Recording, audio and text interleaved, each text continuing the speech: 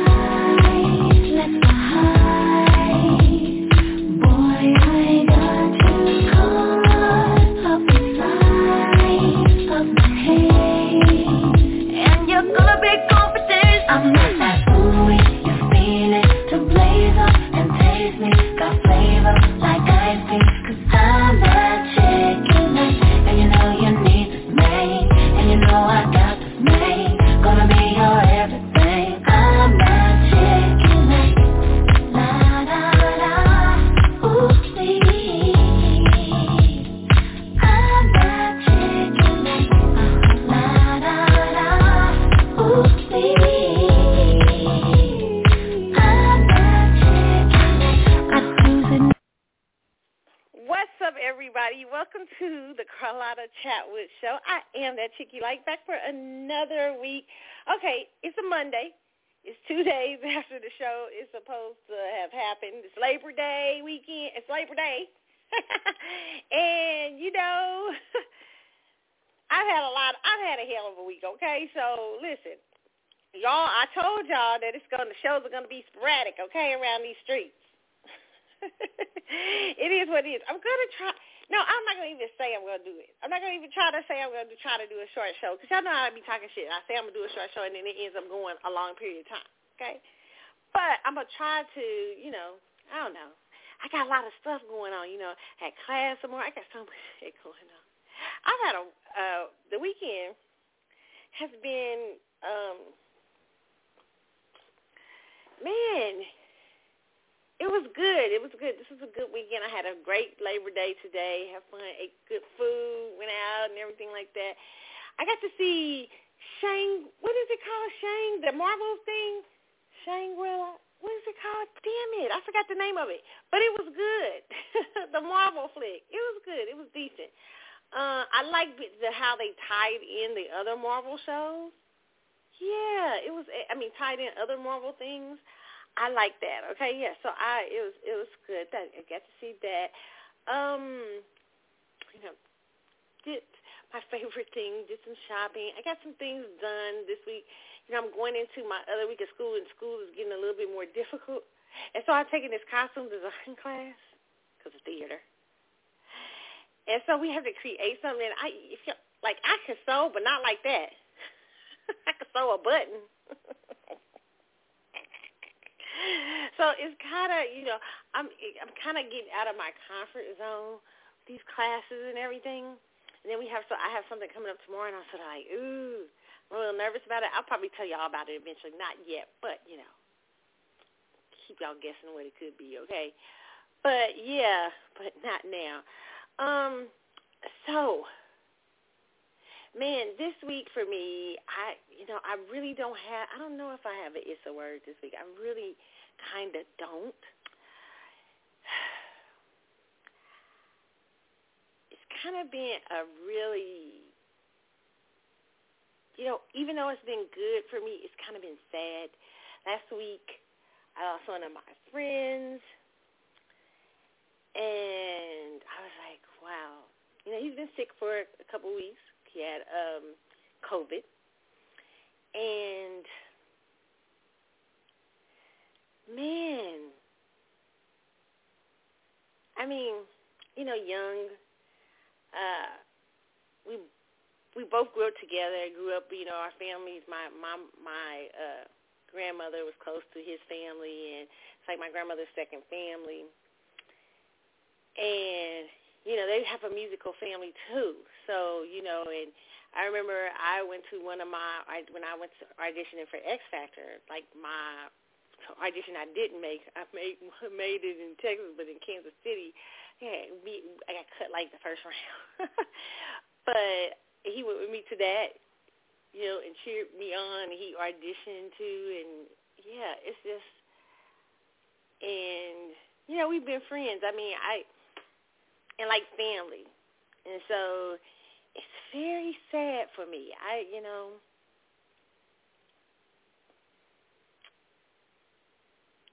Yeah. So that's been kind of the week. We kind of knew he was really sick, but it was just like, wow, everything happens so fast, right? Death. It is the one thing. Why it is death can act to death comes to greet us in many different ways. It could be a great transporter after you have finished and done what you have done, or it could be a shock. It's just all kind of things spiritually. But one thing I feel the human experience should never get used to is, I don't know, death. I don't. And it's fine. I always think, I don't think of it as a death, especially for someone like my friend Terrence, who we used to call Dinky. And, I knew he knew the Lord and he loved the Lord. And so it is, I think of it as he is gone on his eternal journey. You know what I'm saying? The Bible says to be absent to be absent in the body is to be home with the Lord, right? And so I think of it as that. I don't see it as, the final thing. I feel like it's these bodies only go for so long, right? And let me see. What else do I want to say to you guys?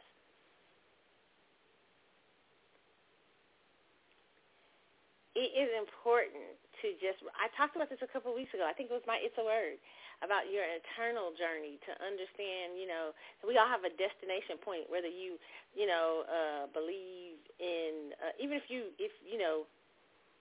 the Christianity and the Christian faith, there is a belief that, there's a belief that everybody won't die because people have to be raptured out, right? Because if you know the story about the end times and everything like that, the Bible, Paul said, we shall not all, let me show you a mystery that every person wouldn't see death or sleep, right? So,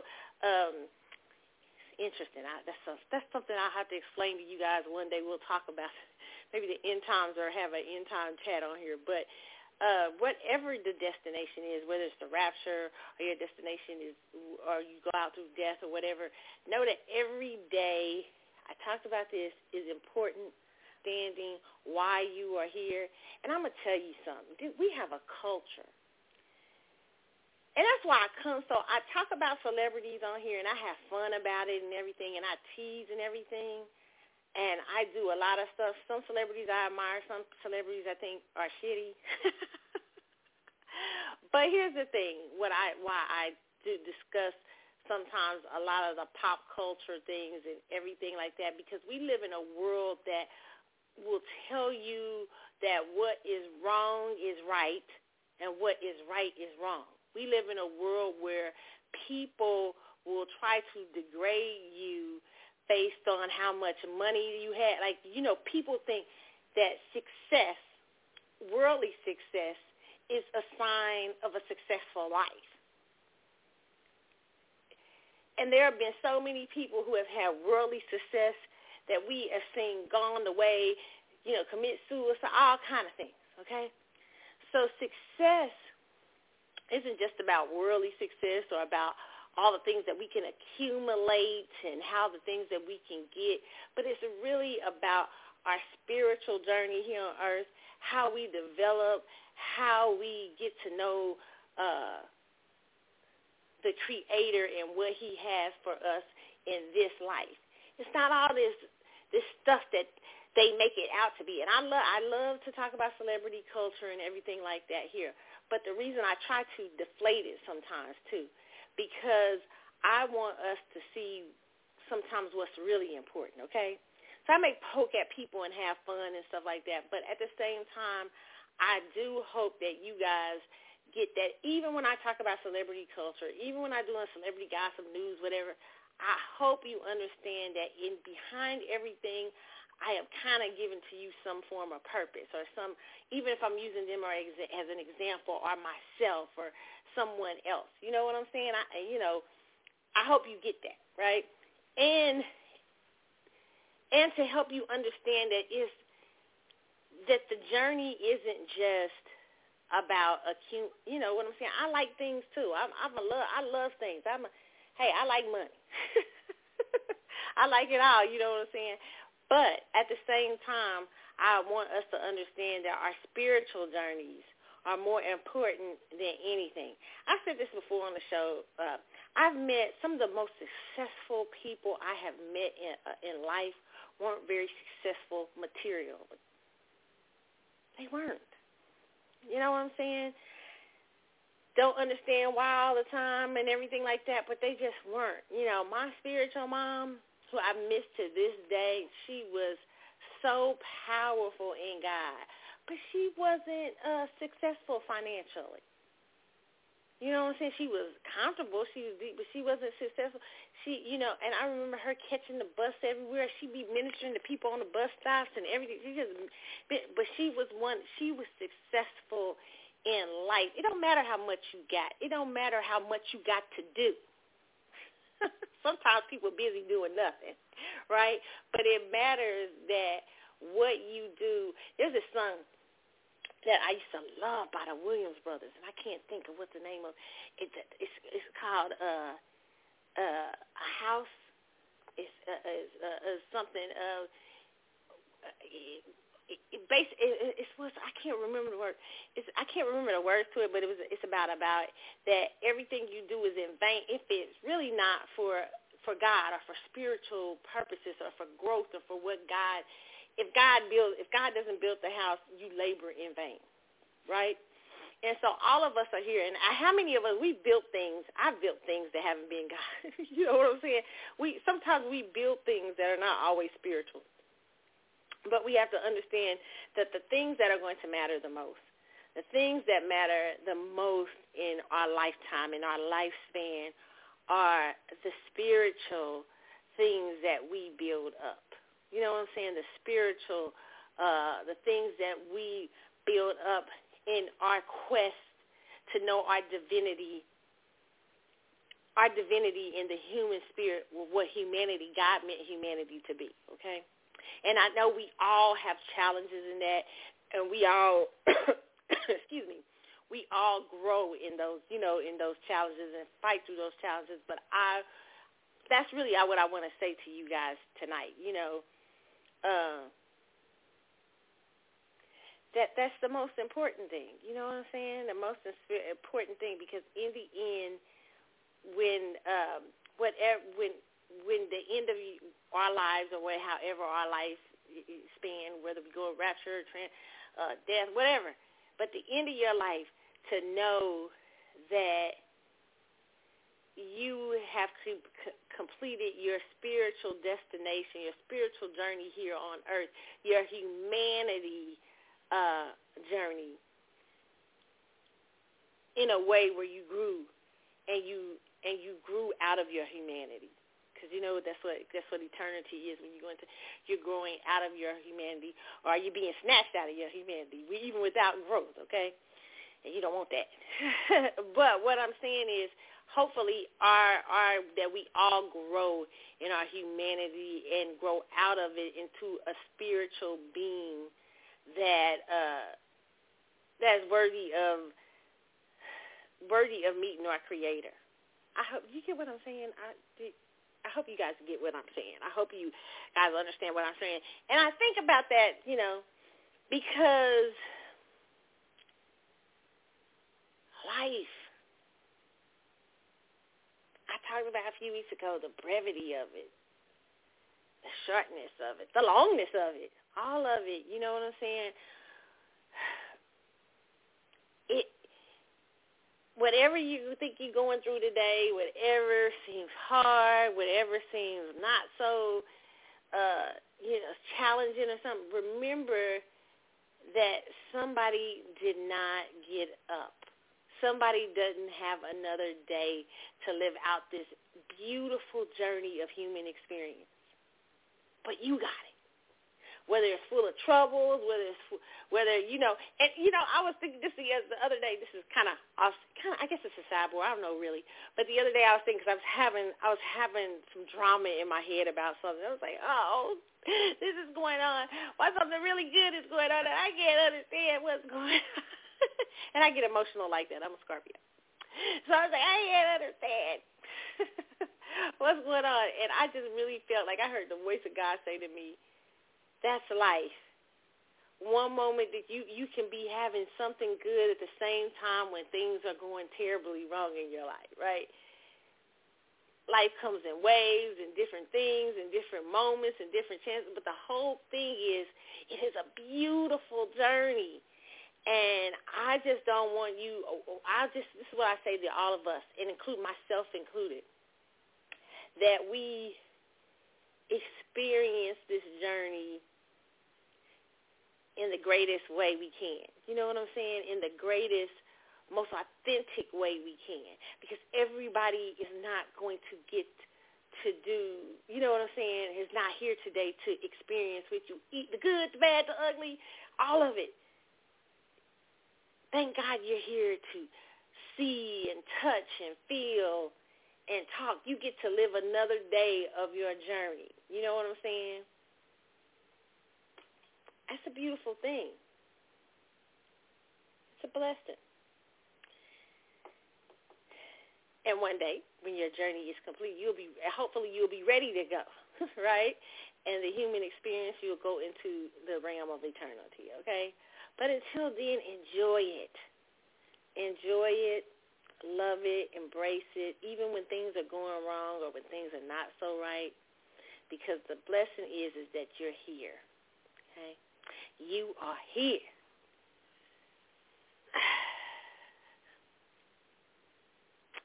So,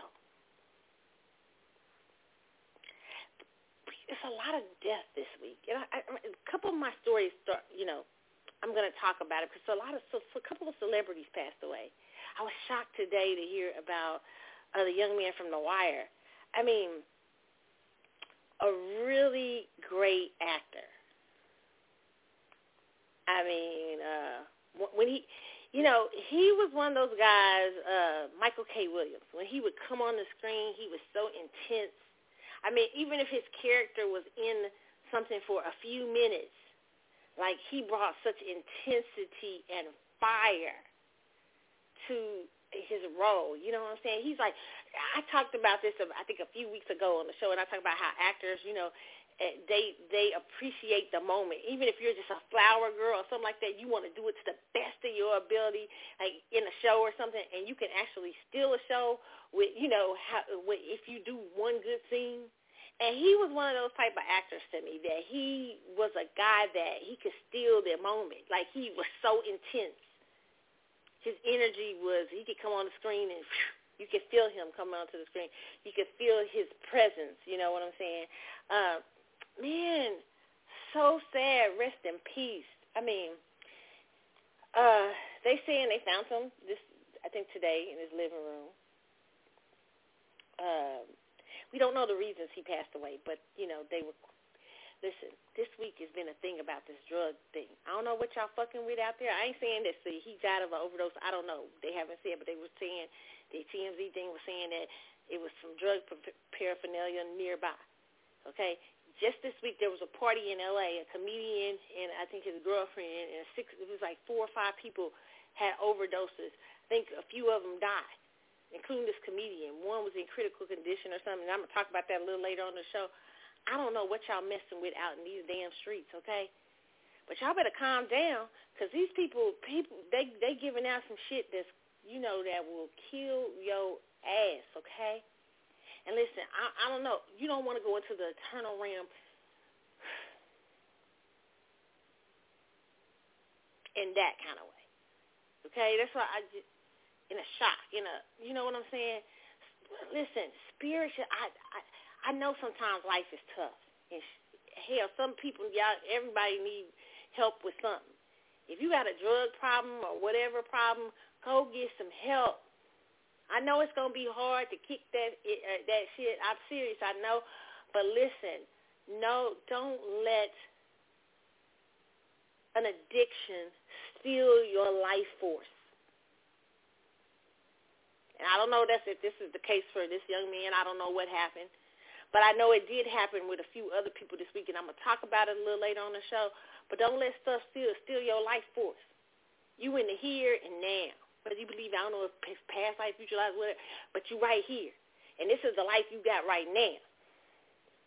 And it's precious. Don't let nobody steal it. Don't let nobody take it from you.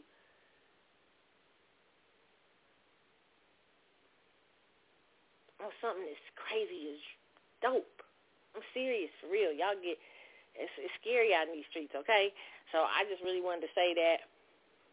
But when I come back, we're going to get into this news out in these streets, okay? It's a lot of news. Wait a minute, hold on. Y'all think I forgot? Beehive, did you think I forgot? No, I did not. Happy birthday. Is it her 45th? 47? They're like, Carlotta, can you be nice for Beyonce's 40th birthday? Oh, it's her 40th. Is that showbiz age or 41, 40? Is that her real age? No. I'm just messing with y'all shit. I just love listening to Beyonce. Happy 40th birthday. Beyonce's 40th birthday was September the 4th.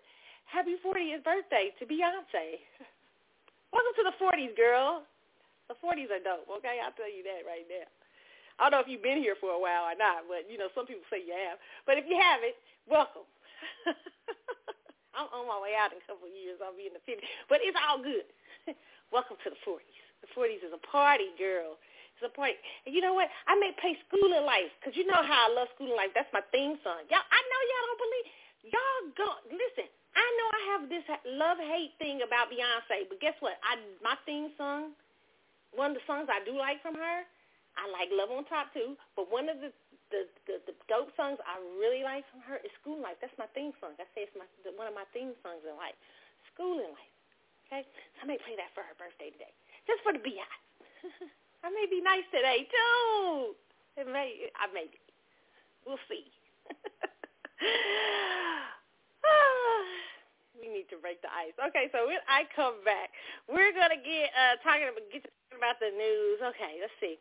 We got Tasha K. If you guys have not seen this interview Tasha K did with one of R. Kelly's staff this week, who's been there having people in the courtroom and stuff, listen, y'all might change y'all mind about R. Kelly when y'all hear this. I mean, in terms of what happened to R. Kelly. And I've been saying this for a long time, and people have been thinking I've been trying to take it for him. But the thing is that, people are innocent until proven guilty. And sometimes if people do one wrong thing in their life or a couple of wrong things, people are ready to put a whole host of shit on them, okay? I'm not saying Robert don't have no problems out in these streets. I'm just saying it's a very interesting interview to listen to. This lady breaks down the law and stuff, talks about she talks about what's been going on in the court, in the case, and how the prosecution and the defense have both been playing up different things. She said, she's from her point of view, a number of witnesses have been caught in lies, because a number of these women allegedly lied about their ages to get to R. Kelly. Which I talked about one of them. One of them was on the documentary saying she was lying. Crazy-ish, okay? Crazy, all right? And that's what I say with celebrity. You know what I'm saying? Listen, let me talk about celebrities for a minute. They'll shun your ass. They'll all shun, like Michael Jackson. Everybody want to love Michael Jackson now.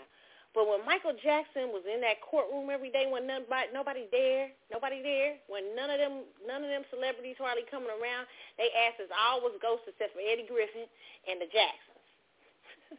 The Jacksons need to make Eddie Griffin one of their family members. Eddie Griffin and the Jacksons was the only people that everybody else was hiding and running away from us. So you can't say nothing. You can't think nothing when celebrities don't hang around because they scared. But what he's going through, I don't know if I won't say it's equivalent to as Michael, because I feel like Michael was totally railroaded. I mean, what they did to Michael Jackson was hideous. But people, I'm not surprised that people are shunning R. Kelly and everything, because, and a lot of people may know, like, some of that is crazy, because some of the, they know how crazy those rock star lifestyles can get and everything. So it's interesting to hear this woman's take on the court case and everything, and it may change your mind and change your ideas surrounding the R. Kelly trials and a lot of them that's been put out here. The news media, you got to be careful with them, because they love the salacious sales, guilt sales. That's one of the things when I love, one of my favorite interviews I ever did on here was with Aphrodite Jones, who does, used to do crime stories and all that stuff. And Aphrodite did not believe, she didn't believe that Michael Jackson was innocent. She actually went out to prove that Michael Jackson was guilty. And in her quest, she found out that Michael Jackson was innocent, and she started talking to a lot of her friends in the media and all this stuff. And, and it wasn't Jones. What was her name? I know I said her name wrong, but she started talking to a lot of her friends in the media, and she started finding out that a lot of them knew that the stuff was wrong with these cases. Like, they would know, but they would tell her all the time, well, the news isn't, the ratings isn't made in his innocence, it's in the guilt. That's where we make our money. That's where we sell. So we have to approach it from a guilty, you know what I'm saying? Like, because they sell the salacious, right? So I learned a lot from when she said that, because that is really what a lot of them. Yes, Aphrodite Jones, True Crime. She used to host, and she used to also have another crime show. But listen. She told the truth. She talked about how the press would never report on things, and so that's why so many people were shocked when Michael Jackson got found not guilty. But they didn't understand, in the courtroom, a lot of the witnesses were a hot mess. It was all kind of bullshit going on, and the victims, alleged victims and stuff like that. And the press wasn't reporting that. They was reporting on all the salacious stuff. They pick out, well, today in the testimony, a little boy said he looked at his penis, Michael's penis, and Michael, something crazy. They wouldn't put that, that somebody was discredited or anything like that. They just sell the salacious headlines. And I think they're doing that to Robert, okay? So, sad. I'm not saying Robert's innocent, but I'm saying they are making a mockery out of the justice system and all kinds of things with people who really can't be proven, we can't find, because, we can't, some of the cases doesn't sound very credible, okay? But we'll keep an eye on that. But please go check that interview out. I think Tasha K did a really good job on that. So check it out, I think this week on YouTube with the R. Kelly staff, okay? Okay, so, I haven't got to watch any reality shows. I've been watching Power 3, Kane and stuff and all that. I might talk about that another week. But I'm going to watch Billions tonight. That's another reason why I want to try to get out with y'all. I got a lot of stuff to do. But when I come back, we're going to get into this abortion law in Texas. Okay, we're going to talk about the comedian who passed away this week. We're going to talk about Auntie Anita getting her master's. Y'all remember when I went off on Auntie Anita? I had to think about it this week. They're like, Carlotta, don't you feel, look, everybody did, look, you was wrong. People did stop streaming her music. But they streaming it in the first place is the question. I think Anita got one over on us. Yeah, y'all have to say, what you mean? I have heard more Anita Baker this week. Turn on the radio when I get a car, everything that I've ever heard in my life. And then I thought about this shit. I had to think about it. I said, wait a minute. Because, I thought about her coming on the Twitter And, when she was on Twitter and she started, I thought it was strange because I'm like, her crowd isn't like the Twitter crowd, right? And she's asking people not to stream her songs. I'm like, that sounds, Nita, they ain't going to pay no attention to not streaming it ain't going to stop and say, oh, that's Nita Baker. Young people don't got that big great of attention span. And a lot of the old people they stream, but not like that, right? They still playing their CDs and records and stuff like that, her crowd. So I was kind of trying to see who her audience was. I was like, who the fuck? Because you're going to have to get out here to promote to these kids. Like, you can't be talking about you retired. Your ass going to have to get out here in some concerts and get back to, shape and get around here singing and performing and all of that to get these kids on your side, right? But then I had to think about it this week. I had to think about when I saw all the music playing suddenly. And I said, wait a minute. That was a good-ass marketing. Was that a part of the scheme? Did Anita ask y'all to play her music because y'all wasn't streaming it anyway? Like that? But when she started a campaign that really wasn't a campaign, so that when she did get her masters back, y'all streamed the hell out that shit? That's genius. Because what I know is none of you little young kids stopped streaming or even probably started streaming Anita Baker shit, okay? So I'm wondering, that's why I said I'd like to see the numbers on that. We'll talk about that and a whole lot more when I get back on the show. Plus, I told y'all Texas politics would change. We're going to talk about Texas politics changing, how Greg Abbott's approval ratings are plummeting, okay? And we'll talk about Illinois giving kids anxiety days. Too much recess out in these streets. What y'all anxious about? That's like the quiet rooms at the French Open or whatever. And then we got to talk about Naomi Osaka. Did Naomi break down? She got her ass handed to her, but she broke the fuck down. Okay, now listen, y'all like, Court, you don't have no empathy. I heard somebody. I got empathy. But I'm a realist out in these streets. And she shouldn't have had her ass back out there, but I understand it's a lot of money behind her. They like, get your ass back out there and play tennis. Okay? But we're going to talk about that, too. We got so much to talk about, okay? Hopefully we get out to it, all right? When I get back in a moment. Meanwhile, let's start off. Listen, one of my favorite Janet Jackson songs is the song Janet has called Together Again. And this song that she always dedicates in concerts to her friends that have passed on, that she has, she's lost. So it's such a beautiful song to me for people, loved ones you've lost, or people you've lost. And this goes out to my friend Terrence. Rest in peace, rest in power. Together Again, Janet Jackson. It is the CC Show. We'll be back in a minute. Oh, we got to talk about Janet's documentary coming out. Oh, I haven't forgot about that either. Oh, my goodness, we got so much to talk about. Okay, we'll be back in a moment.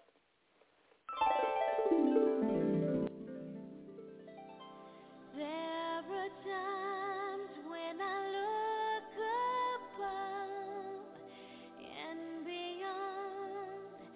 There are times when I feel your love around me, baby. I'll never forget my baby.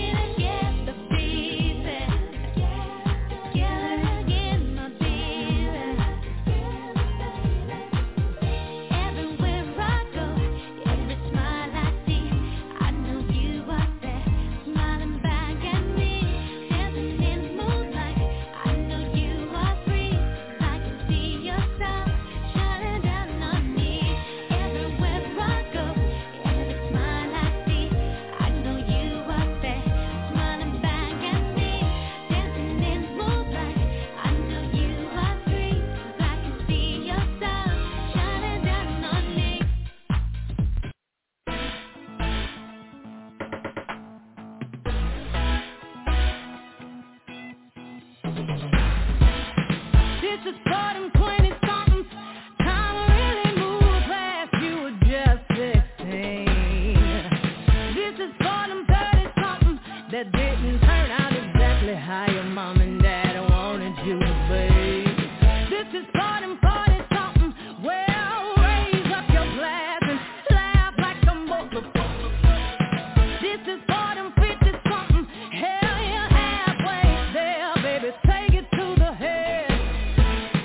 Mom and dad try to hide the world. Said the world's just too big for a little girl.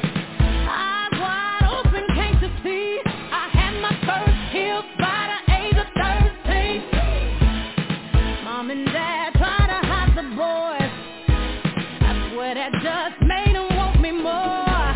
At 14 they asked me what I wanna be. I said, baby, 21, so I give me a dream. I'm not a teacher, baby, but I can teach you something. Not a preacher, but we can pray if you wanna. Ain't a doctor, but I can make you feel better. But I'm great at writing physical love letters. I'm a freak all day, all night. Ooh, high, top, flight, boy, out of sight. And I'm crazy all day, all night.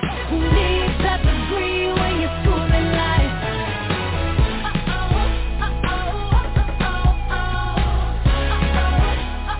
Schooling life.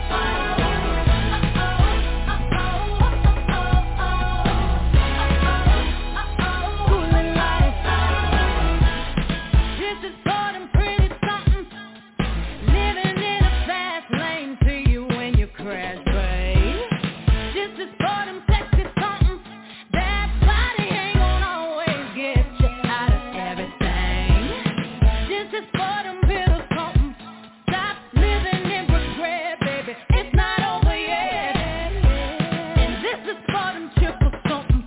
That's high on life, baby. Put me on your flight. I'm not a teacher, baby, but I can teach you something. Not a preacher, but we can pray if you wanna. Ain't a doctor, but I can make you feel better. But I'm great at writing physical love letters. I'm a freak all day, all night. Ooh, high, top, flight, boy, out of sight. And I'm crazy all day, all night. Who needs that degree when you're schooling life?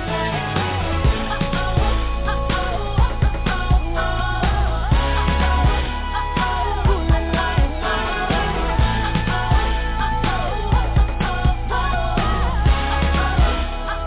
Schooling life. You know it costs to be the boss. One day you'll run the town.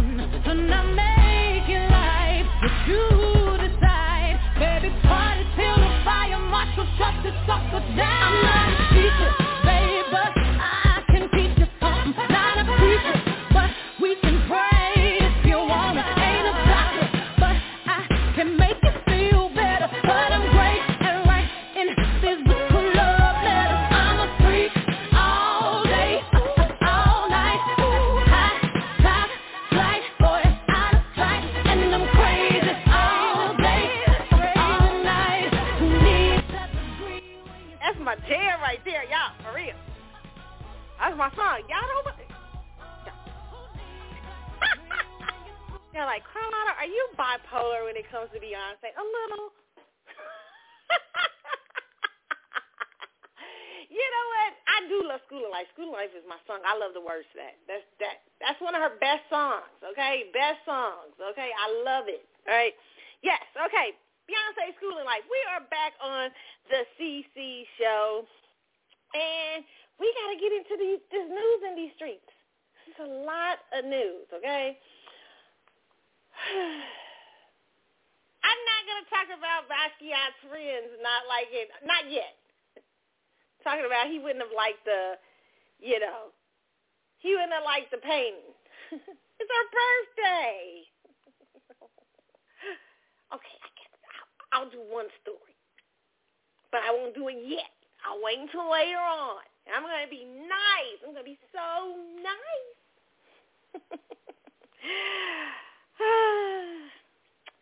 Y'all kids is getting anxiety days. Damn. Illinois is fighting anxiety crisis by giving students 5 mental health days a year. Damn. There's a mental crisis among America's youth. Major depression in adolescents is up 47%. You think COVID's out here in these streets. They just had a summer of riots last summer, all kind of things happening. I'm sure the kiddies are upset, okay? They're looking at, like end time stuff going on. Yeah, they're anxious, okay? It says it's up 47% for boys, 65% for girls since 2013, and suicide has increased a staggering 56% from 2007 to 2017, according to the National Federation of State High Schools, okay? Experts have yet to pin down specific causes of this crisis, but it is believed that increased pressure to succeed, unrealistic expectations caused by social media, and technology's effect on how humans connect may be a contributing factor. Most experts would agree with me that there is more stress today than in previous generations. Stress, you think? I don't know. Growing up in the crack epidemic was stressful as fuck. Shoot. You know what? I'm going to get on in a minute. Hold on. We'll talk about it. But most experts say stress triggers depression and mood disorders. So those who are predisposed to it by the creative wiring or genes are pretty much guaranteed some symptoms of depression at the confusing and difficult time of adolescence. Teresa J. Borchert, author of Beyond the Blue, says, I think modern lifestyles, lack of community and family support, less exercise, no casual and unstructured technology-free play, less sunshine, and more computer factors into the equation. I can agree with her on that, Barker continues. On top of the societal factors that have led to a decade-plus decline in mental health, the COVID-19 pandemic has also been hard on American youth. So they're saying to help children and teens better cope with the increased stress in their lives, the state of Illinois is now allowing students to take up to 5 mental health days per year without a doctor's note, okay? The new law was signed into law by Governor J.B. Pritzker last week. The bill passed the Illinois House of Senate unanimously. I can't talk today.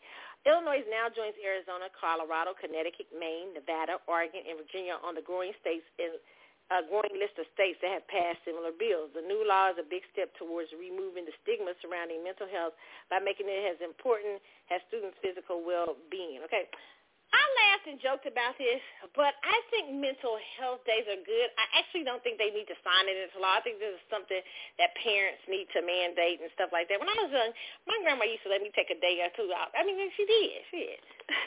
But here's the thing. You know what I think is going on? This generation, I agree with what that lady said. We're living in an age of where there is a lack of community. There is this unrealistic expectations put on women, men, boys, girls to be something. I mean, even I can feel it, right? There are all these expectations put on people in this society today. And, the very real influence of celebrity culture, which is a lot of falsity and hype, but it is still there, and it creates a lot for kids in this day and time, right? You know what I'm saying?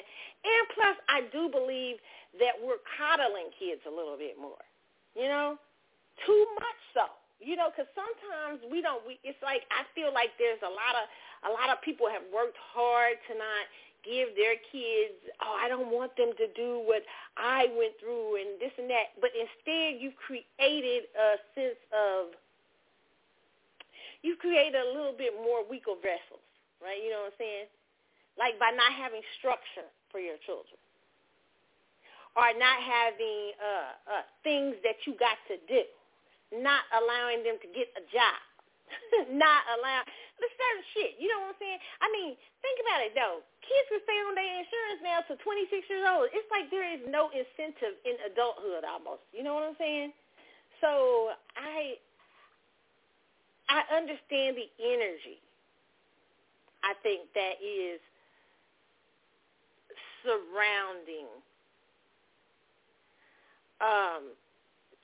kids today and surrounding this generation that we have. And they have, the excuses they use now. You know what I'm saying? I'm not trying to be funny and stuff, but saying, I got anxiety. And I'm not knocking anxiety, but it be for, like, crazy stuff, like little stuff. And I believe their anxiety is very real. But the scary part is they can't function in things that are somewhat kind of a little, like, maybe easy. That might take an extra push because people have been coddling. It's just like when you were a kid, I don't know if you've ever babysitted before or something like that, one of the things, if you ever with the older people, they used to tell you, I remember my little cousin Kenya. I had my little cousin Kenya when she was a baby for a little while. And I remember my grandma used to always say, you better put her down and make sure she get a bedtime because she'll be up crying. If you every time you put her down, she'll start crying and everything. So you had to, I had to, like, hey, let her get put down. Sometimes I had to put her down, let her take her little butt to sleep. She'd be hollering, but sometimes I had to let her holler because if I kept picking her up, she wasn't going to get used to being laying there by herself or laying, or just going to bed when you should go to bed, right? I think that this generation, y'all carry them around too long. Like y'all coddle them too now. Now when every time you try to lay them down, they go, don't lay me down. And they. So this is what I think that we've got. We've got a generation that, and listen, that doesn't mean it wasn't happening in our generation. It was just at a lesser rate. I'm just saying that we've now got a generation of young people who have been held too much. They didn't have structure. They weren't taught to that everybody's not going to pick you up when you cry. Everybody's not going to, coddle you in life. And so now they're creating a society that coddles them. And the excuse they're using is because they're crying when somebody put them down. I got anxiety. You know what I'm saying? And so we're creating, not that some things, aren't good, because some things are good, but we're creating a society that is carrying them. We're carrying them. We're not putting them down and allowing them to just cry and go through some hard shit. You know what I'm saying? Like, to just go through it. And I think that is what is happening today to young people. And even though I kind of like them having days off or whatever, but I actually feel also this is a part of the coddling of a society, of a generation that has already been introduced to extreme narcissism, right? Even myself, you know what I'm saying? I can feel sometimes I be looking in my mirror trying to give myself, or taking pictures on my phone, trying to get a perfect picture. All this. You can feel it's just a different kind of energy. So I can imagine how they feel in their time, right? You know what I'm saying? So it's like we're coddling bad behavior, or behavior where they need to learn to be strong, right? So, yeah, that's my opinion. And some people, think I'm trying to be mean when I say, what I'm saying, telling people,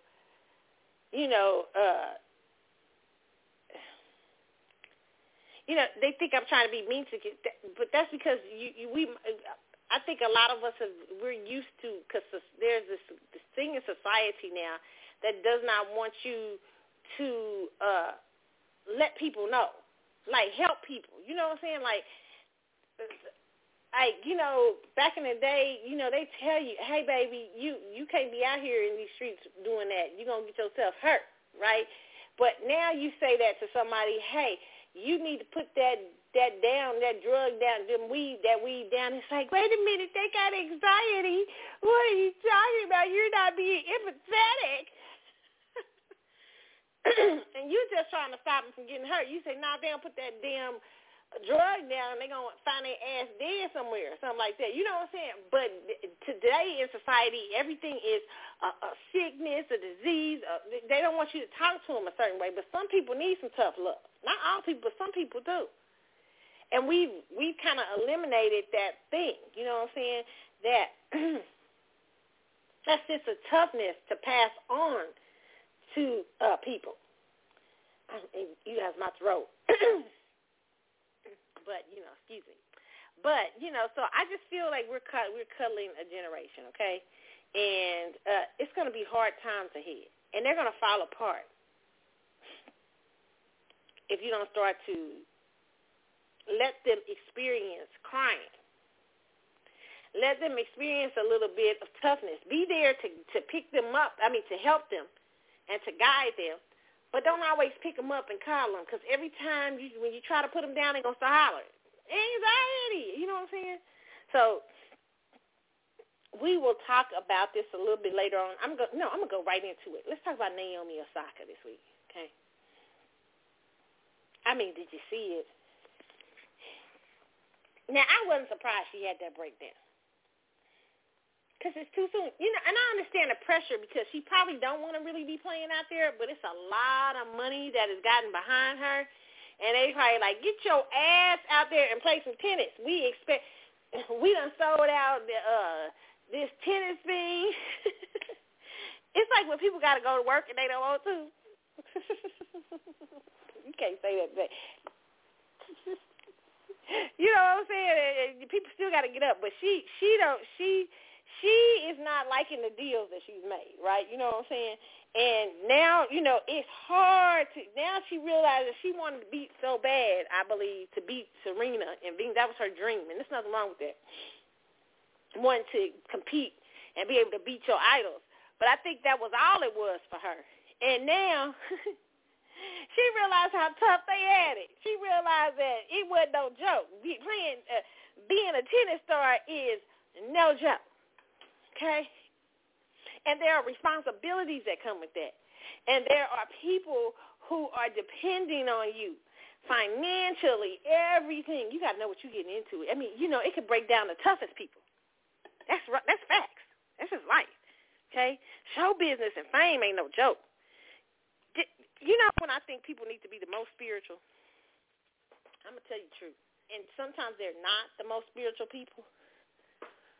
But I tell you, the most spiritual people, in my personal opinion, and I see why it's hard to be that in the kind of lifestyles they live, but the most spiritual people have to be famous people, because fame is a demon.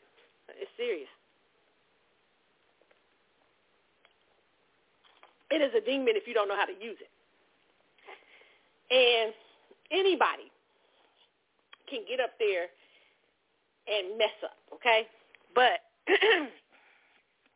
there's this article this week from ESPN that says what it was like to watch Naomi Osaka up close during her vexing 2021 U.S. Open, okay? And, they wanted her to be there because, listen, she's probably the draw. You know what I'm saying? Can you imagine? You know how many people work? I'm drinking and talking to y'all. Y'all know how messy the show is. But you know how many people are fed off of Naomi Osaka? See, because she is not just, I talked about this last week, okay, when I talked about Beyonce and Jay-Z, because a lot of people's mind be crazy about these celebrities and shit. And I be telling y'all, they corporations. They straw men. Beyonce's a straw man, okay? She is a corporation. There are people, when they say Beyonce's almost worth $1 billion, no, her corporation is worth that. Okay, so, when Beyonce don't perform, some people don't eat. Shit. So it says, Naomi Osaka did not want to be cut off. She did not want to be rescued. Yes, she was crying in her U.S. Open post-match news conference, crying as she struggled to find the right words so she could share what was on her mind. But each time the moderator tried to ended, assuming Osaka didn't want to continue, Osaka overruled him. She was determined to get this out. Recently, when I win, I don't feel happy, Osaka said late Friday night. I only feel relief when I lose. When I lose, I feel very sad, and I don't think that's normal. Basically, I feel like I'm kind of at this point where I'm trying to figure out what I want to do. I honestly don't know what I'm going to play when I'm going to play my next tennis match. I think I'm going to take a break from playing for a while. And I think that's perfect.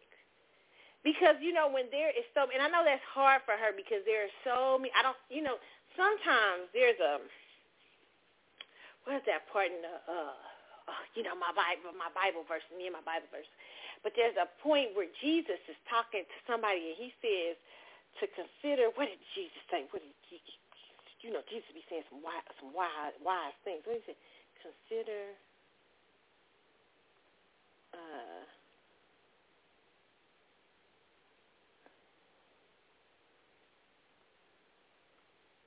trying to think of it, y'all, and I'm trying to look it up.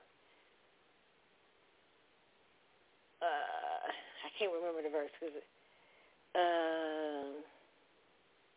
oh my goodness. Consider the cost when building the house. Like consider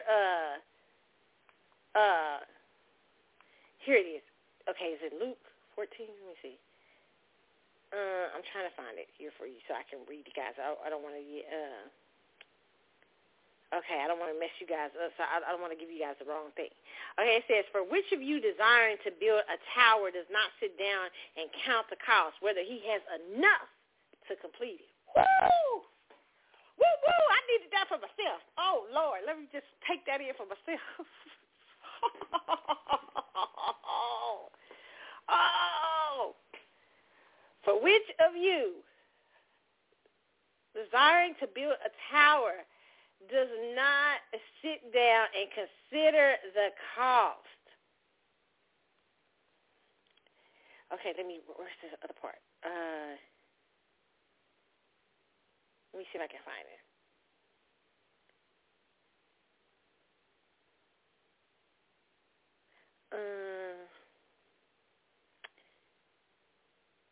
Did I lose it? Hold on. I'm going to find it again. I lost my verse. Okay, because I got something to say about this, okay? It says, okay. I'm going to pull, okay, it says, okay. I read that part. For which of you desiring to build a tower does not first sit down and count the cost, whether he has enough to complete it? Otherwise, when he has laid a foundation and is not able to finish, all who see will begin to mock him, saying, this man began to build and was not able to finish. Or what king going out to encounter another king in war will not sit down first and deliberate whether he is able with 10,000 to meet him who comes against him with 20,000? And if not, while the other is yet a great way off, he sends his delegation and asks for terms of peace. So therefore, any of you who does not renounce all that he has cannot be my disciple. And Jesus is talking about the cost to follow him. Jesus is like, it's a cost to hang out with me. You know what? There's a part in the Bible. We're talking about death this week, but there's a part in the Bible. Jesus would be saying some cold stuff. Y'all know I'm a customer, but I love the Word of God. But I'll tell you this: Jesus used to say some cold stuff. Like there's this part in the Bible. This is a sidebar, but this man wanted to follow Jesus, right? And he said, Jesus, but first, I want to follow you. I'm ready to go with you, but hold up. My dad just died. I need to go bury him. You know what Jesus said? You think Jesus say, yeah, oh, dang, go bury your father. I understand. You know what Jesus said? Jesus said, let the dead bury the dead. Jesus was gone. Jesus was like, hey, you got something to do right now. That he gone. I'm on a time top. Let the dead bury the dead. Meaning, Jesus was saying that your father's not there no more. So only dead people need the dead only need a funeral. The dead who don't understand that he's gone. Let the dead bury the dead. You gotta read that when Jesus said that. Jesus be saying some wild stuff. Jesus saying some wild stuff in the Bible. Jesus be calling people vipers and all. Jesus wasn't always nice. But anyway, I'm getting off the subject. Consider the cost. Who does not consider the cost first? people. I have done that. I have started out to build something, and then the shit don't work. I'm like, oh, no. And everybody like, dang, what? I thought you was going to do it. I thought you was going to do this. I thought you were going to do that. I don't know how many things I've left unfinished, okay? That's why I'm back at school trying to finish, because I'm like, I'm not going to leave this unfinished. It cost me too much money. Damn it. Right? And so I'm trying my hardest I'm considering the cost. I had to think about it. I was really tired because I was tired. Let me go before I get into Naomi, back into Naomi. I was really tired this year. I was like, do I really want to go back to finish? Because I'm this close. I'm close to finishing school. Lord, I'm almost, I'm a year or two from 50. I know I look 25, but I'm a year or two from 50. Yes, let me brag on myself. Let me brag on myself. My goal is Sade, Tina Knowles. Like, I want to be those. I be talking about Miss Tina, but I love me some Miss Tina, okay? Even though I be talking about her ex and her daughter, too. But I love her because I think she's so beautiful. But like a Sade or Angela, you know what I'm saying? I want to be there. I feel like I'm getting my goals. But, yeah, I'm getting old. I'm getting up there. I'm like, God, do I really want to do these, because when I'm in school, I know I'm working to catch up because I be listening to some of these kids. They be talking crazy. They be like, what? I feel like a dinosaur sometimes. But I'm also learning from them, too. You know what I'm saying? So I have to consider the cost. Like, what's this going to cost me? This means my butt got to get up early and got to do this. I got to be running around here. I got stuff to do. I got to be talking to them on the podcast. I had to consider the cost, baby, okay? And so that's why I'm saying Naomi, she's a young baby, okay? And what happened is she didn't consider the cost for what beating Serena Williams and Venus Williams and winning. She didn't consider what the cost was. Baby, you better sit down and talk to some folks. Because it costs to be number one. And that's why she's saying, I don't feel happy. She's trying to figure it out now. Unfortunately, she's got a lot of people on her back now because she's become Naomi Osaka is not just an individual anymore, but she's a person carrying people. I always look, when I go see my favorite performers and singers, I always look at their band members and everything because I'm like, they carrying all them folks. Like tonight, if when I go see Maxwell and stuff, if Maxwell gets sick, shit, can't nobody get paid that night. You know what I'm saying? That's a heavy burden. It's hard to be the boss, right? It's hard. So, this is what I don't think she considered the cost. And this is what I want to say to you young people. Let me tell you something. That's why I say you'll be running out here talking about, I'm anxious, I got anxiety, when it's really you just didn't consider the cost. And now the anxiety has come upon you because you did not consider, you did not think, what does this mean?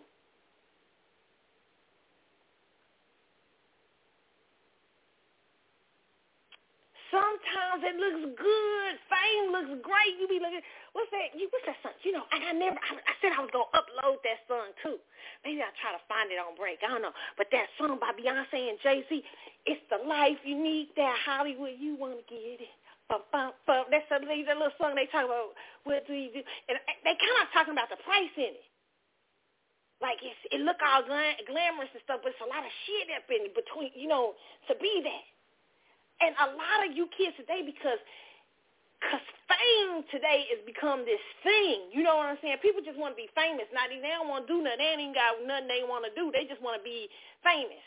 Now you get on social media and just be famous for nothing. You know what I'm saying? Thank you, Kim. Thank you, Kardashians. But I'm just saying. But it costs them, too. People want to, that's the thing now.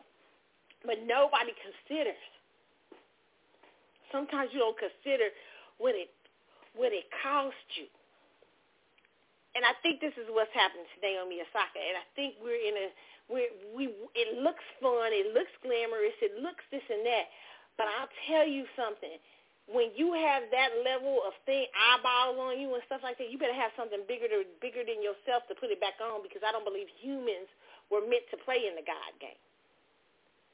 But I believe God allows fame to humans or whatever, or position to humans, because it's supposed to be, the glory is supposed to be put back on him. But if you don't know how to do that, you'll end up falling under the weight of being a demagogue when you're not. You get what I'm saying? So that's what I feel like is happening to this young lady, and I think she's doing the right thing now to step away. It's unfortunate, though, because she's going to cost a lot of people, because a lot of people have put a lot to her, and she's become the new face of tennis, and I don't think she understood what that meant.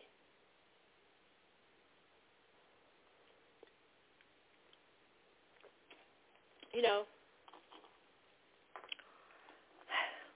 Michael Jackson. Can we talk about Michael for a second? I got time to talk about Michael. You know, Michael's one of my favorite subjects. Michael Jackson, I'm often fascinated because Michael Jackson is the biggest star. There is nobody I've never seen anything quite like Michael Jackson in this lifetime. I mean, you had to be in the 80s. It was a difference. It was something you had never.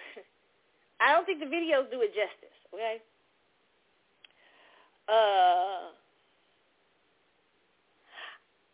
I often wonder, I remember reading in one of the biographies about Michael Jackson, and one of the things they said is that Michael kind of contemplating, like, being, like, after Off the Wall, he was like, I want to sell more records than I did with Off the Wall.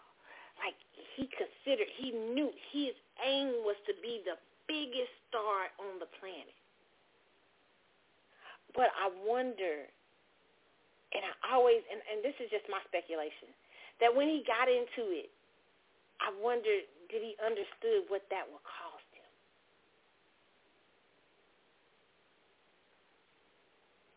Like, you just can't be one to be the biggest star to be the biggest star. Because I always feel like there has to be reason and purpose behind something. And I think Michael tried to use his purpose and stuff later on for something. But I think for a while it was cloudy for him. And nobody has ever, can you imagine waking up in the middle of the night and your fans are sitting and sleeping outside your window and shit? Like, you're like, what the fuck? Like, I would trip out. Like, I look out the window and people down there like, hey, Carlotta. I be like, what they doing? Lord, send them some drinks out there. I'd be so tripped out. You know what I'm saying? But Michael Jackson lived with that almost every day of his life for maybe about 30 years. People sleeping out in front of his home. No. Beyonce ain't did none of this, okay? Let me tell you something. They ain't nowhere near, okay? No. People used to sleep, eat, and drink, come from all around the world, okay, to Michael Jackson's house just to be like, man, when Michael Jackson died, I went into, like, that world, the Michael Jackson fan world, and because a lot of people thought so, y'all know the story. We had a show on here. We talked about, a lot of people thought Michael Jackson was still alive. Serious. Okay? It was interesting, and there was some interesting shit out here about, I learned so much about Michael Jackson, but the most intriguing thing for me about Michael Jackson was how much his fans, they was for real. They was in love with that man. It's a different kind of thing. You know what I'm saying? And the energy surrounding it was like, because the show at that time, we were doing these, we didn't really know how big that it would get. You know what I'm saying? It was to this day, it's my biggest shows. It was crazy. The fans, they really literally, and I still have people who listen to this show because they are MJ fans. And they loved me putting out there that MJ thing during that time, and it was really, I just could not imagine. Like, I met people who would tell me they would sleep outside of his house. I'm serious. People from all across the world who would come just to see his home or just come to see it. I met a few people who met him, who knew him, knew Joe, all these people. And it was wild. It was just a very interesting thing, a dynamic. And I said, how has a man, could he deal with all that? And I see why a lot of the things happened in his life the way they did, because that's a hard burden to carry. You know what I'm saying? Like playing the game of gods. You know what I'm saying? This is when you a little G, not a big G, but they making you a demigod out in these streets. That's hard. And so I'm not surprised at all the things that happened with Michael. I mean, I was even listening to something about Prince this week from Sloan. She's a kind of spiritualist, and she does readings about, like kind of talking to, she what's this? When they talk to the dead people, the psychic people talk to them, she's talking about Prince's energy and everything, and it was just interesting how, you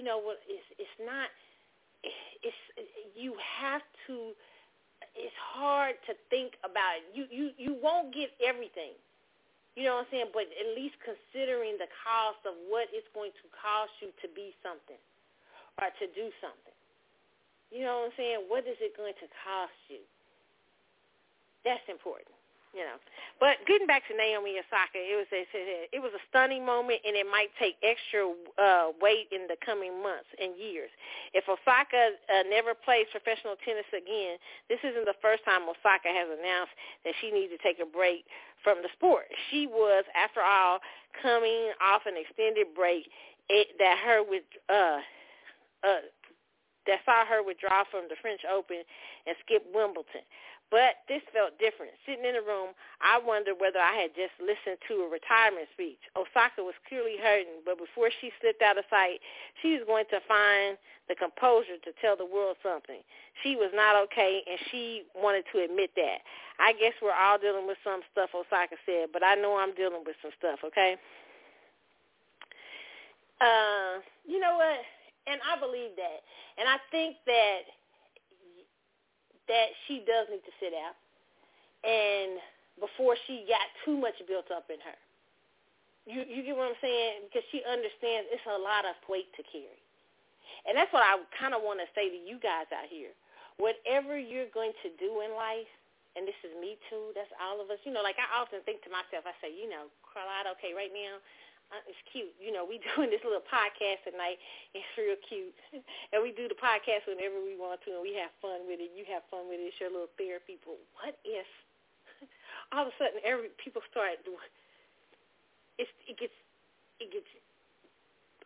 huge. What's the cost? What's the price that you will? So you always have to consider the cost of something. What toll does it take? Because everything has a price. Everything comes with a sacrifice. And so you have to decide to yourself. I remember I was listening to Dave Chappelle on Inside the Actors Studio years ago, and he said that his father told him to think about what it's going to cost you so that you can know your price. Woo! I was like, yes, Dave, speak that wisdom. What you're willing to do and what you're not willing to do. And so that's what I will say that's the lesson of Naomi. I don't know if it's anxiety is more that the anxiety done came because sis didn't consider the cost, okay? And so, you got to consider the cost about whatever you do, and it's like it's wild, and especially in these times, it's getting harder for people to speak straight. And you know what I'm saying? Anything. They get on you for everything. They ready to cancel you every 10 minutes. Shit, I don't blame Naomi sometimes. Naomi like, shit, I just probably really just sit my ass at home. I done made enough money. I'm done. I beat my idol. I'm finished. Or maybe she'll come back stronger. Okay? Whatever it is, good luck to her, okay? Anita Baker tells fans that they can stream her music after obtaining her masters.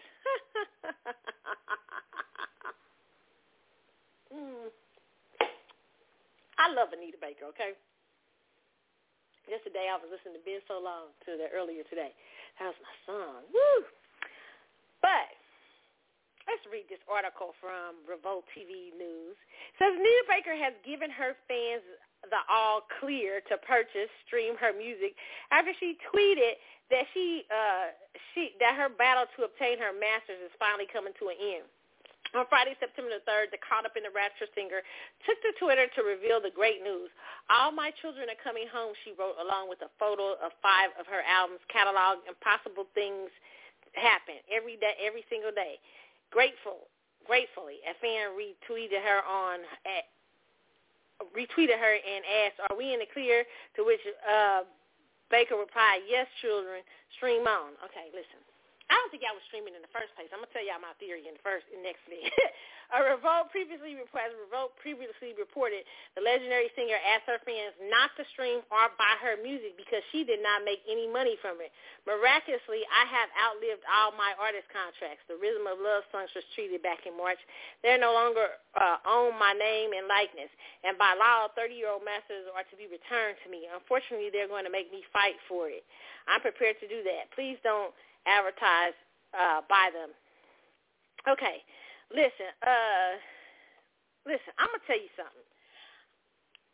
I'm going to just say Carlotta one-on-one theory, and this is probably as far from the theory as it could be all the way wrong, but I'm going to throw my theory out there anyway. Anita, I don't believe they were streaming your music like that in the first place.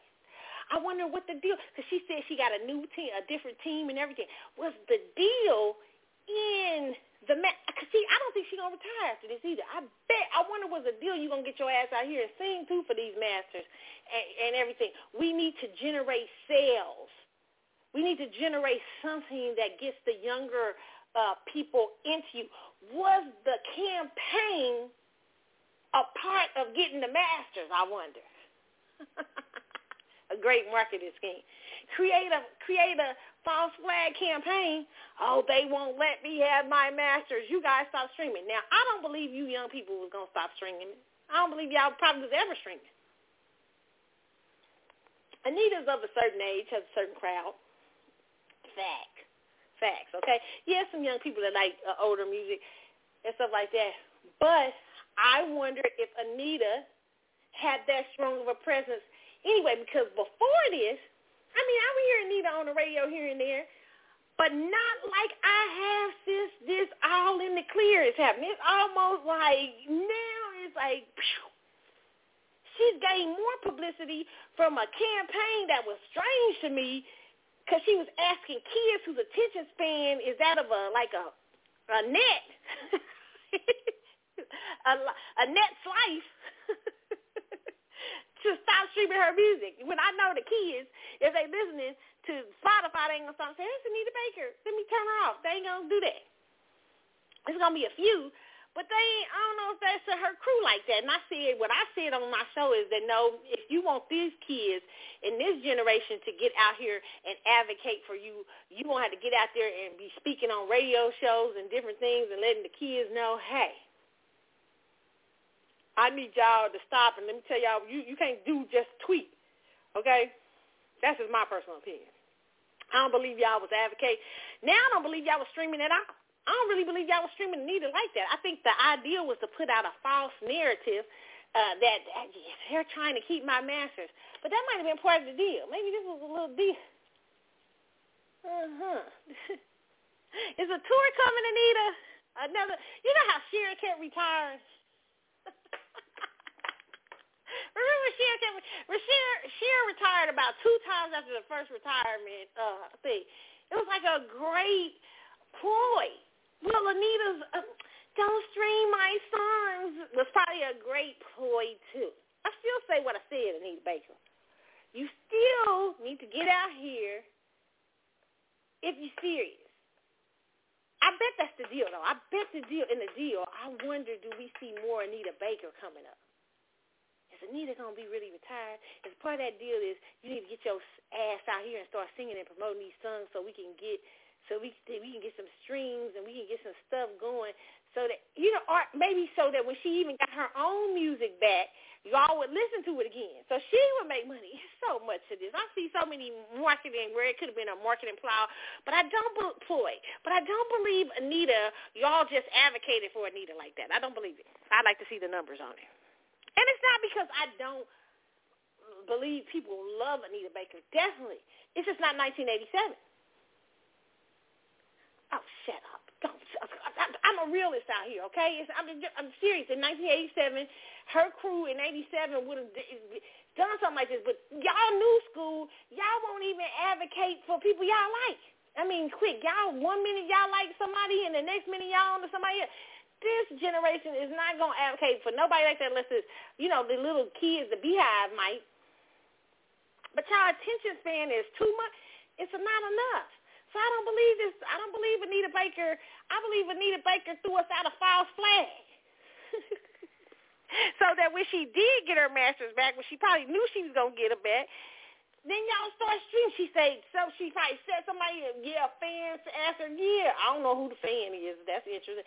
Said, can we in the clear? Yeah. And then all of a sudden, every radio station's playing her. She's all on everybody's mind because she started a campaign that people start writing about. That probably really wasn't a campaign, but was a campaign to prepare her for getting her master so that when she got him, y'all can start streaming that shit like crazy. Genius, ain't you, Anita? Genius. I ain't saying that's what you did. I'm just saying, I just suspect. And I suspect she'll be on tour. If COVID called now, coming near tour near you. She ain't retired. Are you going to retire? Ain't you, Anita? You want them masters to still be selling. I can see you I can see you still performing them songs. If it ain't nothing but on some couple of night shows or something, your ass gonna be out here for a minute. I don't believe it. We'll see. Okay? And I love Anita Baker, but I can snip bullshit. Basquiat's free. Oh, Beehive, okay. I'm not gonna check in the Ramada in this week. I'm not gonna do it. But here I am gonna talk about this. Okay. Basquiat's friends horrified by Beyonce and Jay-Z's Tiffany campaign. This according to page 6. Okay. It says friends and collaborators of Jean-Michel Basquiat says that they are horrified by the new Tiffany & Company ad campaign featuring Beyonce and Jay-Z posting alongside a painting by the late artist. Okay. Alexis Adler, who lived with Basquiat between 1979 and 1980, told the Daily Beast Sunday, I seen the ad a couple of days ago, and I was horrified. The commercialization and commodification of John and his art at this point, it's really not what John was about, she said. Adler said that the anti-capitalist artist who died at age 27 in 1988 would have wanted his art to be placed in museums so that it's accessible to the public. Unfortunately, the museums came to John's art late, so most of his art's in private hands, and people don't get to see the art except for shows. While show it has a prop to an ad, she said. Loan it out to a museum. In a time where there are very few black artists represented in Western museums, that was the goal, to get to a museum. In the campaign, Beyonce sings for words of enormous diamond or whatever. Okay. The gem-encrusted promo features painting equals pie by Basquiat. Now, let me just say something, too. These people, let me just say this. This might be some symbolism in this. I thought about this, too. This painting might have some symbolism between capitalism, because, y'all be saying the Illuminati and all these. I don't know what some of these people out here trying to be saying. I have to think about that, what that artwork is. I'm gonna look up some stuff this week and see, because like it may be some symbolism in then her wearing a fucking diamond that she was about to brag on, a blood diamond, and him being this anti-capitalist. But I also said that Basquiat loved the fabulous people too. He did. Okay, so it's interesting. Maybe there is some dynamics and some interesting symbolism in there that we not understanding. I need some of the Illuminati folks to get on. Y'all know how y'all be decoding shit. Where's y'all on YouTube? I need some decode. I need to look on YouTube and see if anybody has decoded the symbolism. Because there might be some symbolism in that. Because I thought about it. I was like, ooh, it was very almost obnoxious to put a Basquiat in this art, in this thing with these two overhyped pop stars, and and this diamond. off. It seems like it's something that we're not seeing, like it's some symbolism to it. Now, what is it? I want to know, because I know y'all thinking about it. Y'all probably are. So I'm gonna look some stuff up, okay? And I'll talk about it next week and see if I see some YouTubers out there putting some idea of maybe behind what they think the symbolism is, okay? But it says Stephen Torton, who worked with Basquiat's assistant, does not think Tiffany would not have welcomed Basquiat when he was alive, okay? They wouldn't have let John Michael into Tiffany if he wanted to use the bathroom or if he went to buy an engagement ring and pulled a wad of cash out of his pocket. We couldn't get a cab, he told the Daily Beast. Torton, who mixed the paint for the artwork, instead insisted that Basquiat did not intend the blue in the piece to resemble Tiffany's signature blue, as the company has suggested. He said on Instagram the idea that this blue background, which I mixed and applied, was in any way related to Tiffany blue, is so absurd that at first I chose not to comment, okay? And it's absurd to put Beyonce and Jay-Z in there, but I believe this painting is saying something. I really do. And I think, just like somebody said to me this week, Lil Nas X.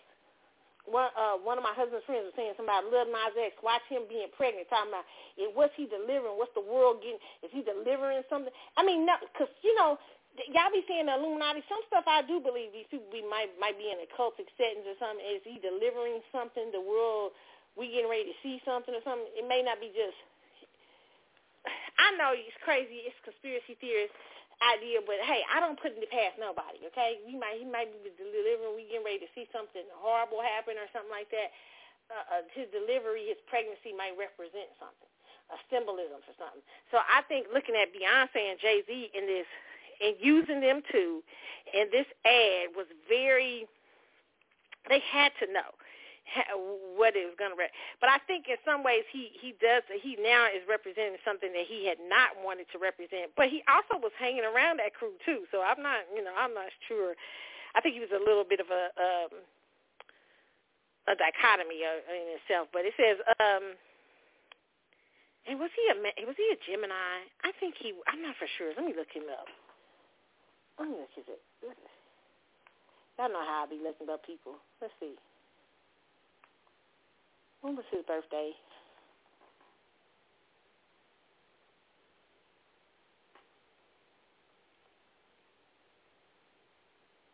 Okay, let's see if we can find his birthday.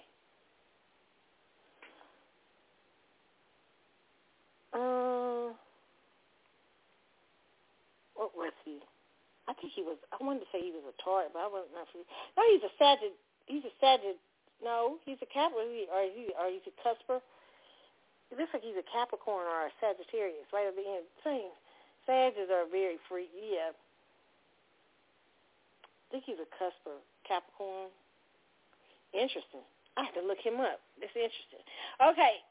It says Tiffany's executive vice president of products and communication went as far as to suggest that the robin eggshell blue in the painting was deliberately mixed to match the company's signature color. We don't have any literature that says he made the painting for Tiffany, Arnaud told Yahoo, but we know a little bit about Basquiat. We know his family. We did an exhibition of his artwork with Louis Vuitton a few years back. We know he loved New York and that he loved luxury and he loved jewelry. Now, listen, I'm saying this, and this is Basquiat's friends might want to say this now, but his ass was hanging out in them fabulous places and stuff like that. There are some people who they kind of anti-capitalist, anti-this, but they still are intrigued by the thing that they don't like, right? You know what I'm saying? And they're drawn to it, too. So I get that, okay? And he said, as you can see, there is zero Tiffany blue in the campaign other than the painting. He said adding artwork will be permanently placed in Tiffany's flagship Fifth Avenue store. It's a way to modernize Tiffany blue. They said Basquiat wasn't the type of person or artist to approve of his pieces being used in a multiple in an ad for multiple billionaires, uncontextualized at that, said one detractor on Twitter. His art was all about pain and beauty in low places, so it comes across as tone deaf and flippant flex on his legacy. I feel like this has meaning, and I kind of want to, because I think that a lot of people would love to think of Basquiat as that. I think Basquiat was a little bit of both. I think he was a guy who may have had some feelings about, capitalism and its ways, but he was also very attracted to it because he was also very attracted to the nightlife in New York. When he gave paintings away, it was a lot to some wealthy benefactors. He hung around the who's who of, in New York. And, unfortunately he died of drugs, but listen, he didn't have a lot of control over his own paintings and stuff like that. That's why I say it would be great. Wait a minute. Listen here. One of you Haitian people with the Haitian background and stuff like that, y'all should put money behind black people, period. If I have some money, I do it.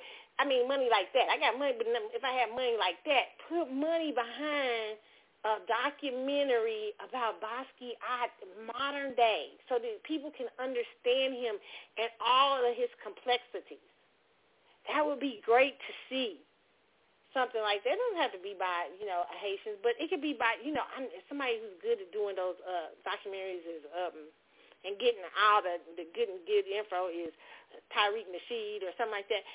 I love to see, like, the complexities of him. He was a very interesting person. I think he was too complex to say, what would he do nowadays, because I think that him being accepted among this crowd, I think he also longed for acceptance. I think at one end he may have, did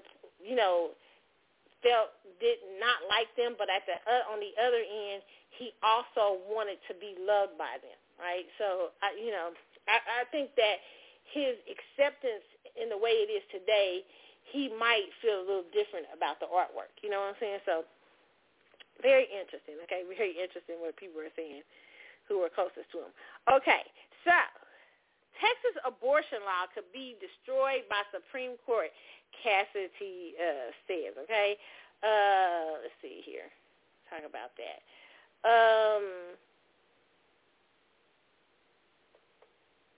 It says Senator Bill Cassidy on Sunday said he expects the Supreme Court may well swat away the Texas abortion law once it comes to them in an appropriate case. The U.S. Supreme Court, in a 5-4 vote, allowed Texas' new abortion law to take effect last week. But in doing so, the court's majority did not specifically pass judgment on the merits of the law, which set up unique and possibly unconstitutional enforcement mechanisms depending on the private citizens using the courts.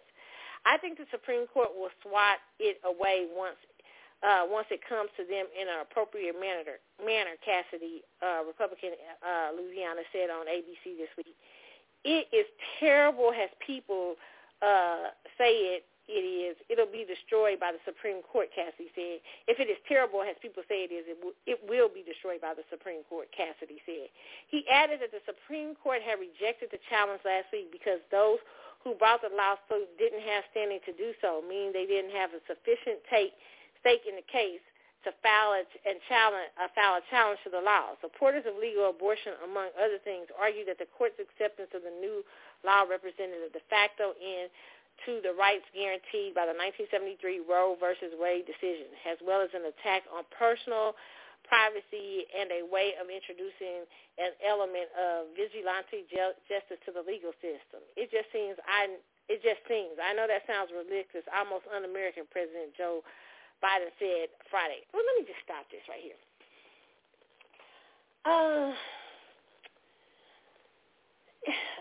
Abortion to me is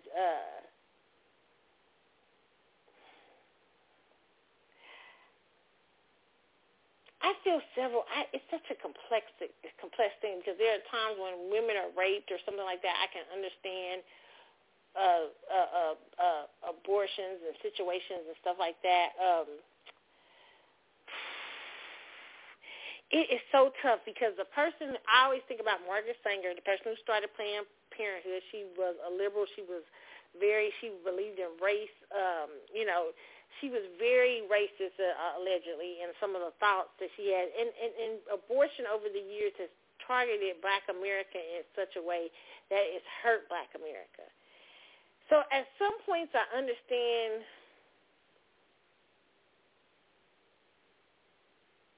pro-life, but I also understand that it's a choice also, too, because I believe God is a God of choice. Do I think God wants you to kill your babies or kill people or anything? I think that no, but I believe God allows people their personal choices in life, and in the end you have to deal with whatever decision that you have made in your life. But I do find it fascinating that often liberals will side for massive abortion laws, but they won't kind of side with women to help women financially and stuff when they have these pregnancies or unwanted pregnancies, or help to women to decide to keep their children. I mean, this is so complex to me, and there is such complexity that I really don't have a solid opinion on it. I really got to be honest with y'all on this. But I understand that Texas cutting it off after a certain amount of time because, listen, I personally think after 8 weeks, that's too long. I'm thinking usually most, they've given 12 weeks or something, like 3 months or something, maybe even 12 weeks. But when we start talking about 4 and 5 months and 6, you almost got you're starting to have your babies developing. I think we can get sticky on time and stuff, okay? So, this is going to be interesting to see how it plays out in the courts. Very interesting. And, Governor Abbott has taken some pretty harsh things this week. His approval rating has plummeted, according to Newsweek. They said that 52% believe the state is on the wrong track. Now, this is interesting that 52%, I don't know who Newsweek is polling, but every day people are moving to Texas. It's crazy. If you think that Texas is on the wrong track, who the hell are y'all moving to Texas? They coming from California, all the liberal cities, all the liberal states, everybody's running into Texas to get jobs and everything. Why? Because the liberal states have become too expensive, too highly taxed and everything, but they come in here to change our politics. It's scary, and I told y'all that Texas is probably going to be blue in about 4 and 5 years, maybe a couple of years. Okay? It says Texas Republican Governor Greg Abbott approval rating has sunk to its lowest level since he took office. The majority of Texans believe the southern state is on the wrong track. New polling conducted now. Newsweek is also kind of a liberal slant, and so who knows who they're polling. New polling conducted in August by Texas Politics Project at the University of Texas at Austin. Austin's a very liberal city. Found that just 41% of residents approve of Abbott's job performance. Meanwhile, 50% said they disapprove of the Republican governor's leadership. The poll also has showed that a number of Texans believe the state is headed in the wrong direction. Only 35% of respondents said that the state was headed in the right direction, but more than half, 52%, said they believe Texas is on the wrong track. That is the highest negative response level since the regular poll was launched in 2009. This is really an eye-opener for us. Jim Henson, executive director of the Texas Politics Project, told Austin NBC News affiliate KXAN-TV. He said Abbott's approval rating has taken hit due to the crisis that have hit the state in recent months. Governance is tough, and he's the face of governance in the state right now. Texas currently leads all U.S. states with the highest average of new daily COVID-19 infections. Now, that's been back and forth. Some people say that's not true, okay? But the Despite the surge, Abbott has continued to oppose mask mandates. Back in May, the Republican governor issued an executive order banning mask mandates from being implemented. Now, it's interesting they did this study in Austin. If they polled the people of Austin, Austin has become very liberal the last several years. So I would not be surprised if his approval ratings are low in that particular part of the state. Okay, Texas is still very red, but I do believe I can see Texas because of all the influx of people they have running from liberal states trying to relocate because they like Texas, they like the politics of Texas, but yet they want to bring their body. Because the reason why you move, a lot of times the reason why people move is they don't realize it's because of bad politics. And they never ask themselves why they come to the city that they come to. And so what you have is a lot of people moving and bringing their bad politics with them, and that is why I can see Texas taking a little bit of a hit and turning into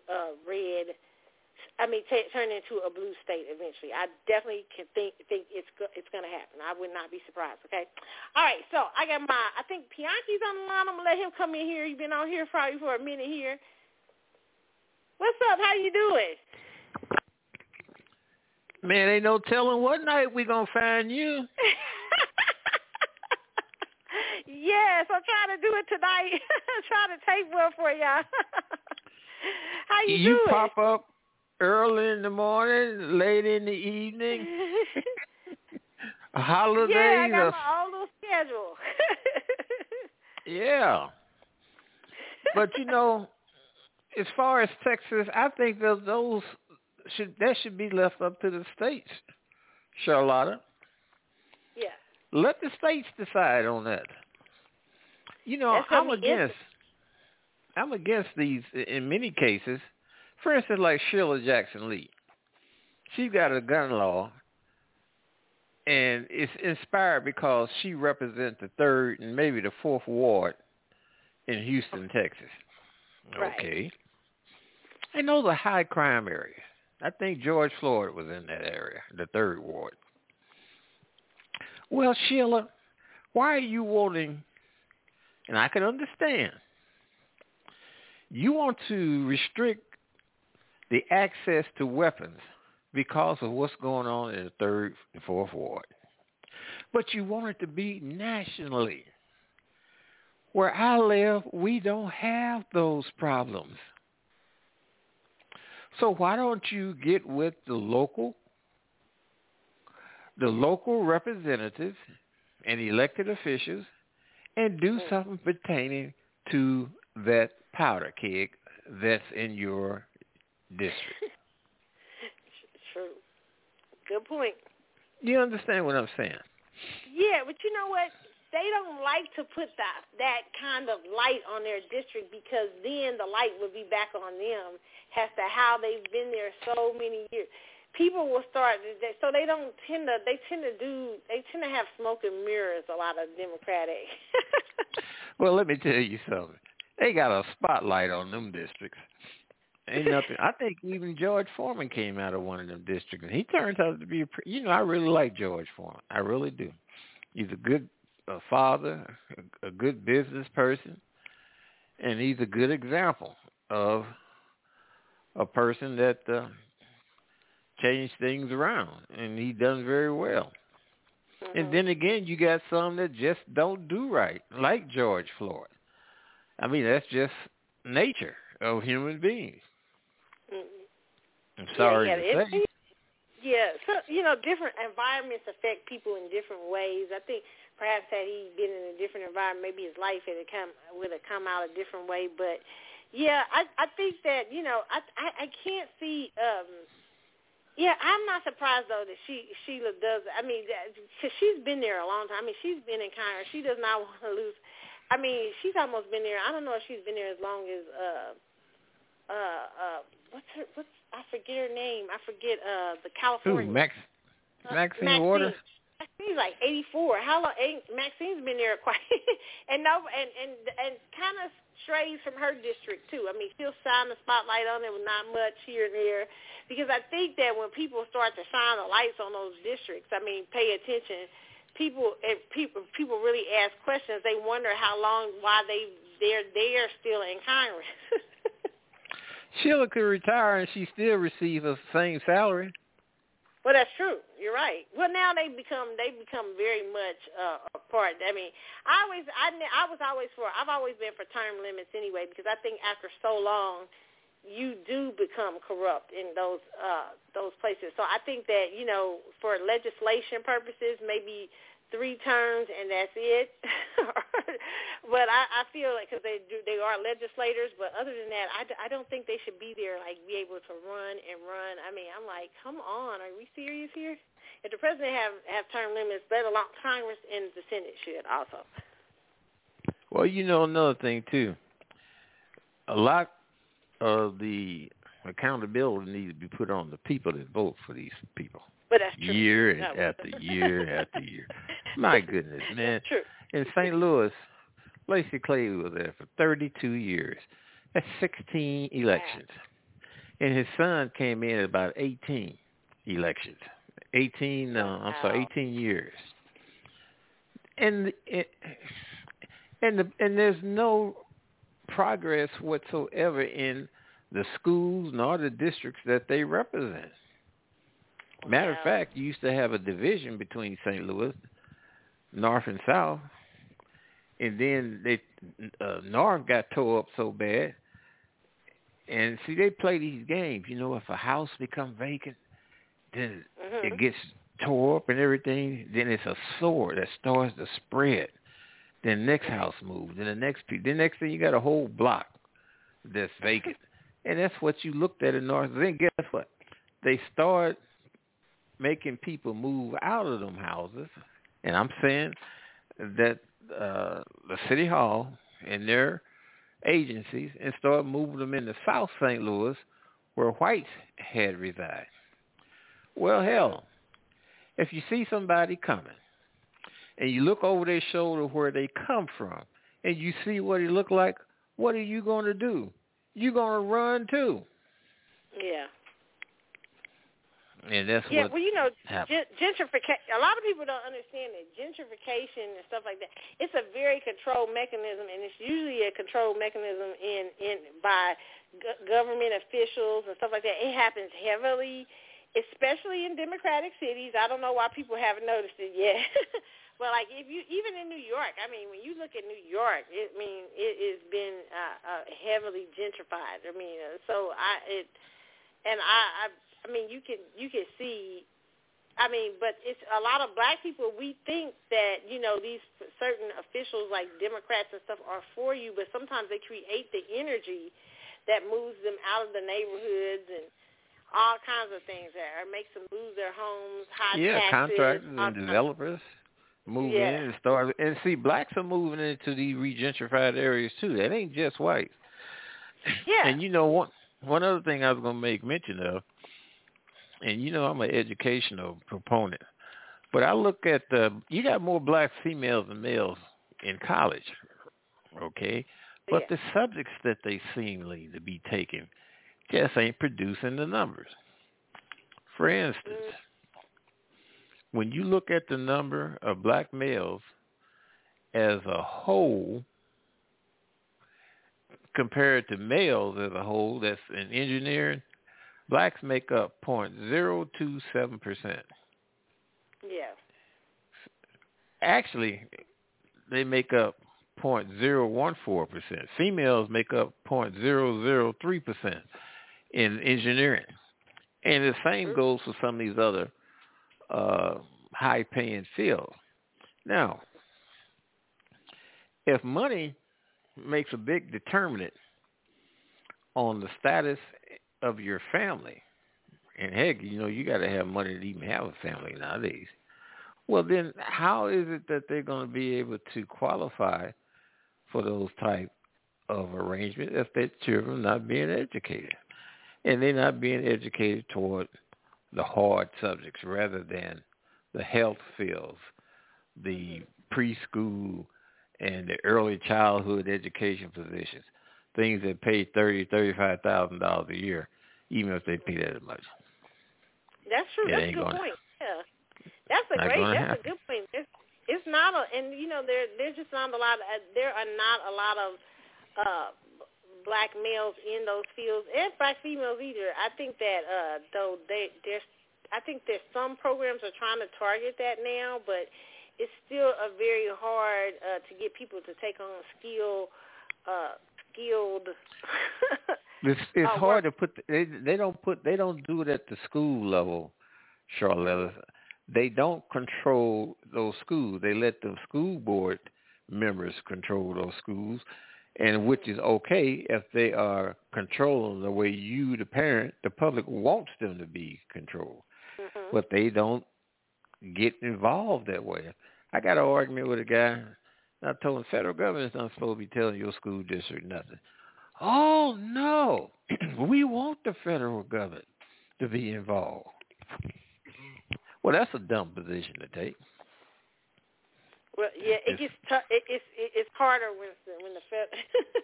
But I think people don't understand.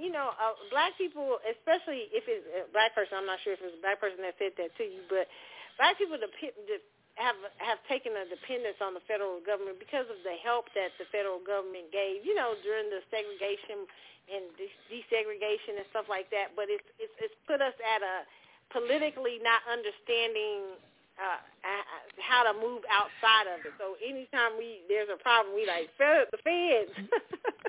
You're supposed to use it until you get done. It's just like those sponge mops.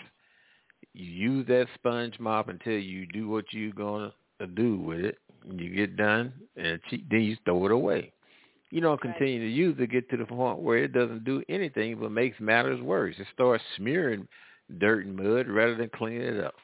So anyway, that's my position on those things. But you go ahead and finish your Labor Day. Yeah, thank you. All right, I'll talk to you later. Okay, bye-bye. All right, you guys. When I get back, we're going to talk about. I'm going to talk about this comedian Fuquan Johnson and 2 others dead from suspected drug overdose. We're going to also talk about what else I want to talk about, you guys. We talked about Lil Nas pushing the limit. China's weather modification program, and McDonald's being investigated by the FCC. Federal Trade Commission, because their ice cream machines are always broken, which is the damn truth. So we're going to talk about that, and we're going to talk about Chicago newlyweds who decided to send people an invoice when they didn't show up for their wedding. We're going to talk about that and a little bit more. I'm going to try to end the show a little early tonight, but we're going to talk about that and more when I get back on the CC Show. Meanwhile, here is, what was I going to play for y'all? Is it up? Oh, yeah. Maxwell, something. I'll be back in a moment. Okay, you guys?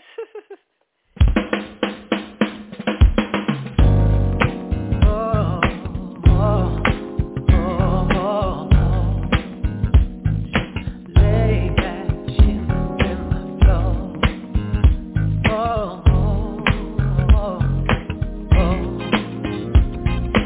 All I wanna know is if it's cool. We can do a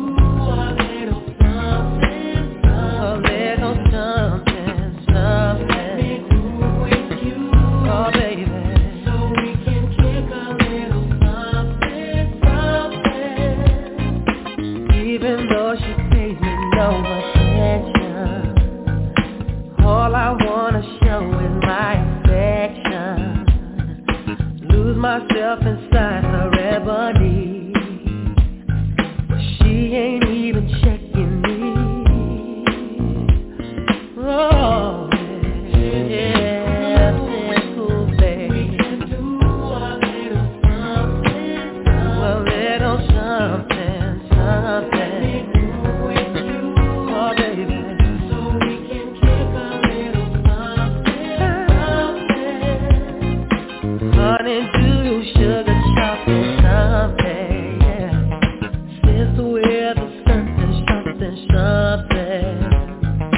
Flavor with a cocoa kind of flow. Baby, act like you know. Yeah. Oh, if it's cool.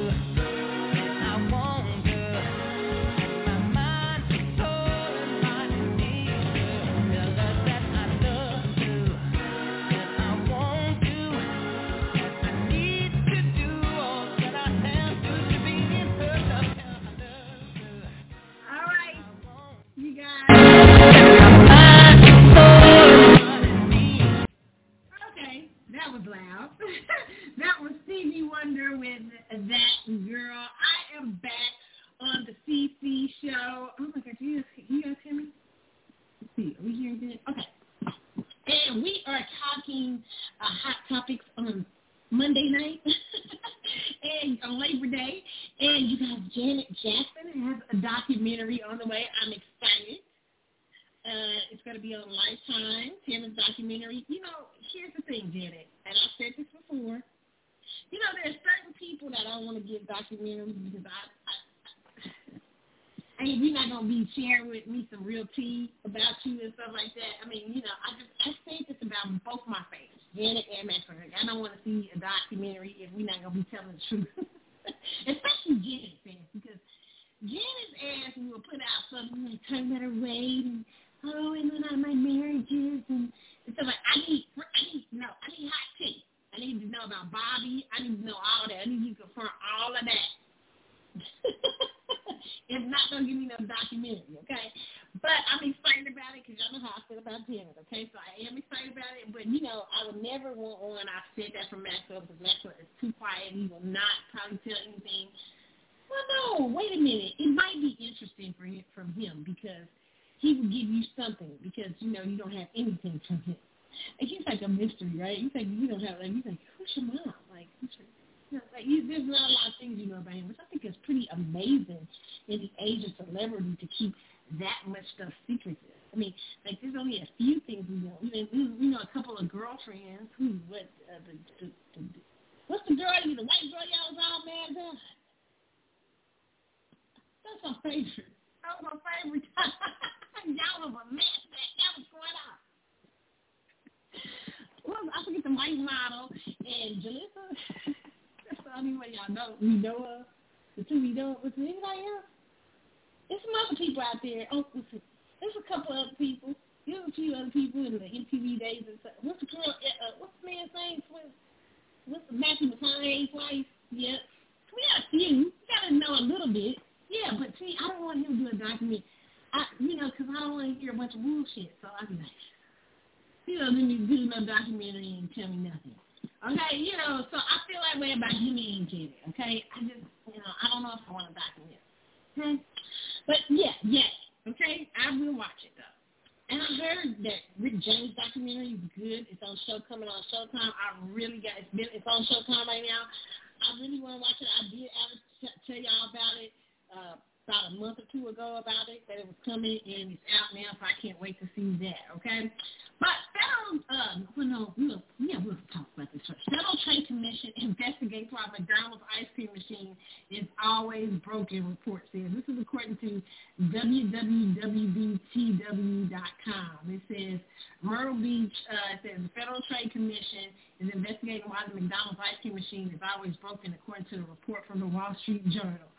WSJ reports that the FTC sent letters to McDonald's franchises over the summer asking what's going on with the ice cream machines.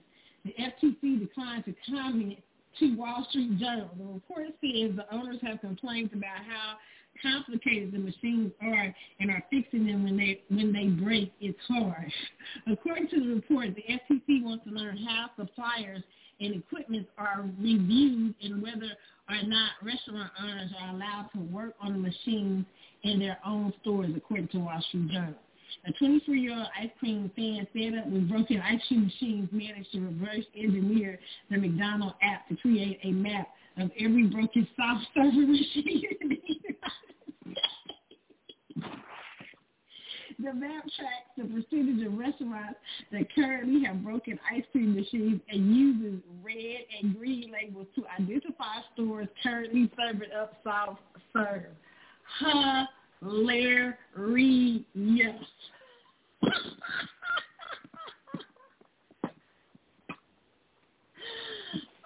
my God. This is so funny. I know that's right though. Somebody got to do it because every time you do go to their ass, a lot of times the machine's down. You say, can I get a McFlurry? Is the machine broken? It's got to be something going on with their ass. So I ain't mad at them for this one, okay? Do what y'all got to do up in here. Investigate why they ask their machines is always broken. We need to know that, okay? All right, and then in this interesting news, okay, because we have had all these crazy things happening with the weather. I thought this was very interesting, and, people should hear this story.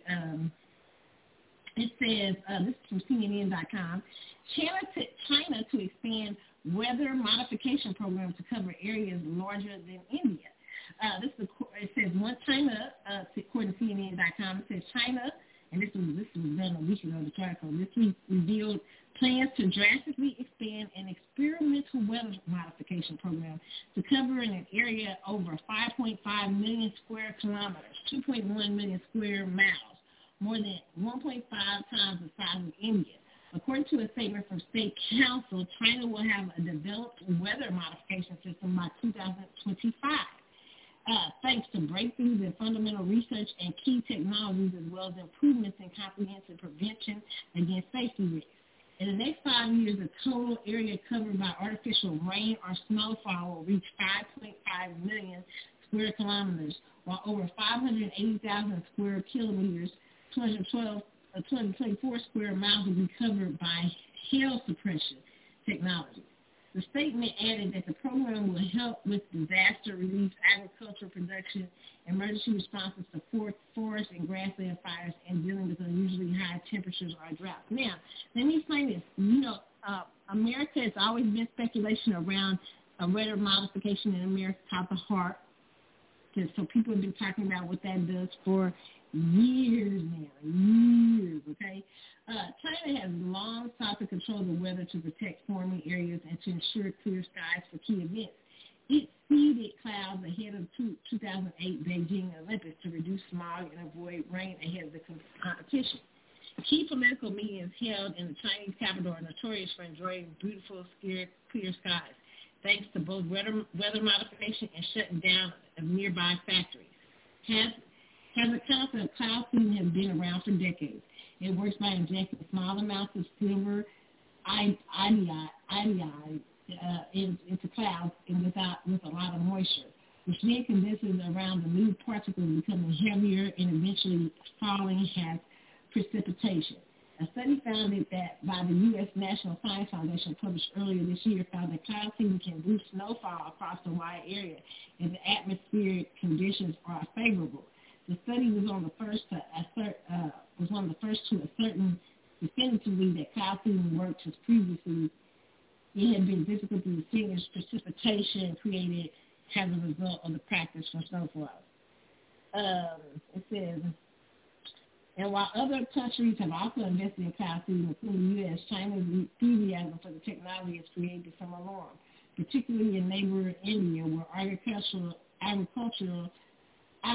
is heavily dependent on monsoon, which has already been disrupted and become less predictable as a result of climate change. Okay, it says India and China recently faced off along their shared and hotly disputed border in the Himalayas, with two sides engaging in the bloodiest clash in decades earlier this year. Okay, for years, some in India have speculated that the weather modification could potentially give China the edge in future conflict. Well, of course it can, because weather modifications machines can be used for biowarfare. See, this is why I'm trying to tell people, when they talk about climate change out here in these streets, when you're saying climate change, well, keep in mind that these motherfuckers have been shooting iodine, or whatever, up in the clouds for decades and fucking with the weather and all kind of stuff. This was another nation's job. And you think they ain't causing some issues to go on? When you don't naturally, men shooting stuff up in the sky ain't got nothing that's hurting the atmosphere. They say it's safe, but is it? And you can probably start to use these things as biowarfare. I mean, just think what a snowstorm would do to people in the middle of war, or heavy rains, or flooding, and stuff like that. This is scary shit. Man is getting too smart for his damn self, creating shit and messing with Mother Nature's job. Out here shooting at the clouds. That's not how when they said Bill Gates, the company wanted to do that.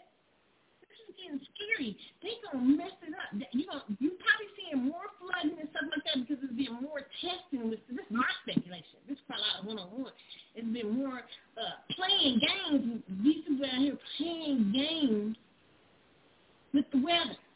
And shit ain't cute. Just saying.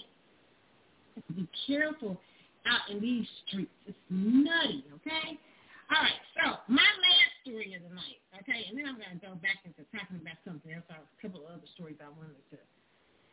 No, it's not my last story, but I got two more stories. Okay, comedian Flaquan Johnson, two others dead from suspected drug overdose. This is according to USA Today. It says stand-up comedian Flaquan Johnson was among 3 people who died of suspected overdose at Los Angeles party, authorities said Monday.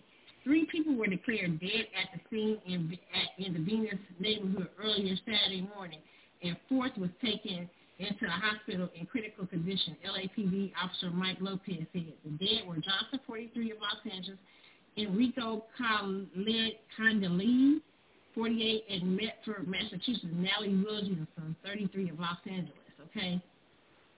The L.A. coroner's office said. A preliminary investigation found that the 3 died from an overdose, Lopez said. The coroner will determine and release the official cause of death after the autopsies are performed. Authorities would not identify the person hospitalized. Johnson had been a popular regular for years in Southern California comedy clubs and wrote for the online show Comedy Parlor Live, Quarantine Edition. Fellow comedians were paying tribute to him on social media.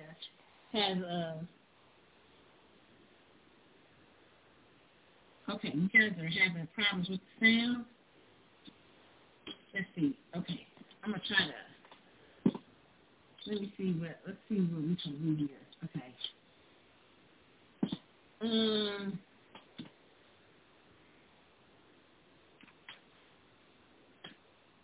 I'm trying to check. I'm trying to get the sound right for you guys because I'm seeing you guys are having problems with the sound. Okay, hold on. All right. Let's see. Can you guys hear? Okay, I'm gonna go on a break real quick. No, I'm not gonna go on a break. Let's see. We can try to get this sound. How about now? How's the sound now? Could you guys send me a text? All right, but it's saying that it's saying this fellow comedian, these people all died at the party doing drugs.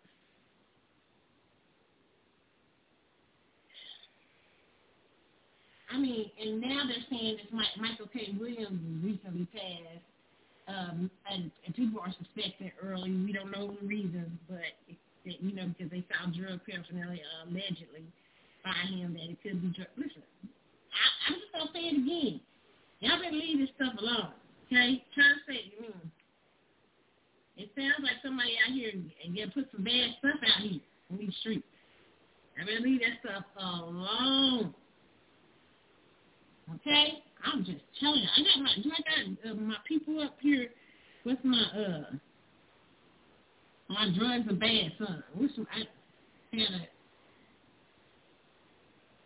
me see if I got some FC Borns to play for y'all. Y'all know I like to play FC Borns for y'all. Let y'all know.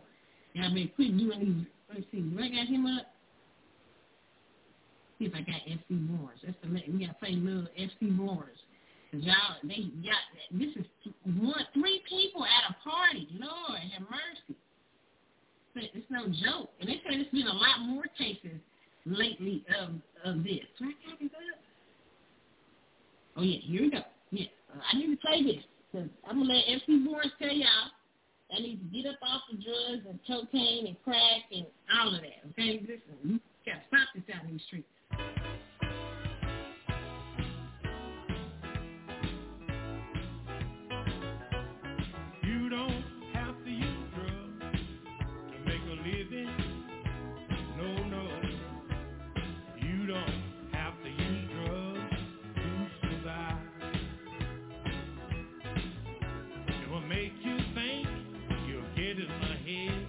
Before you know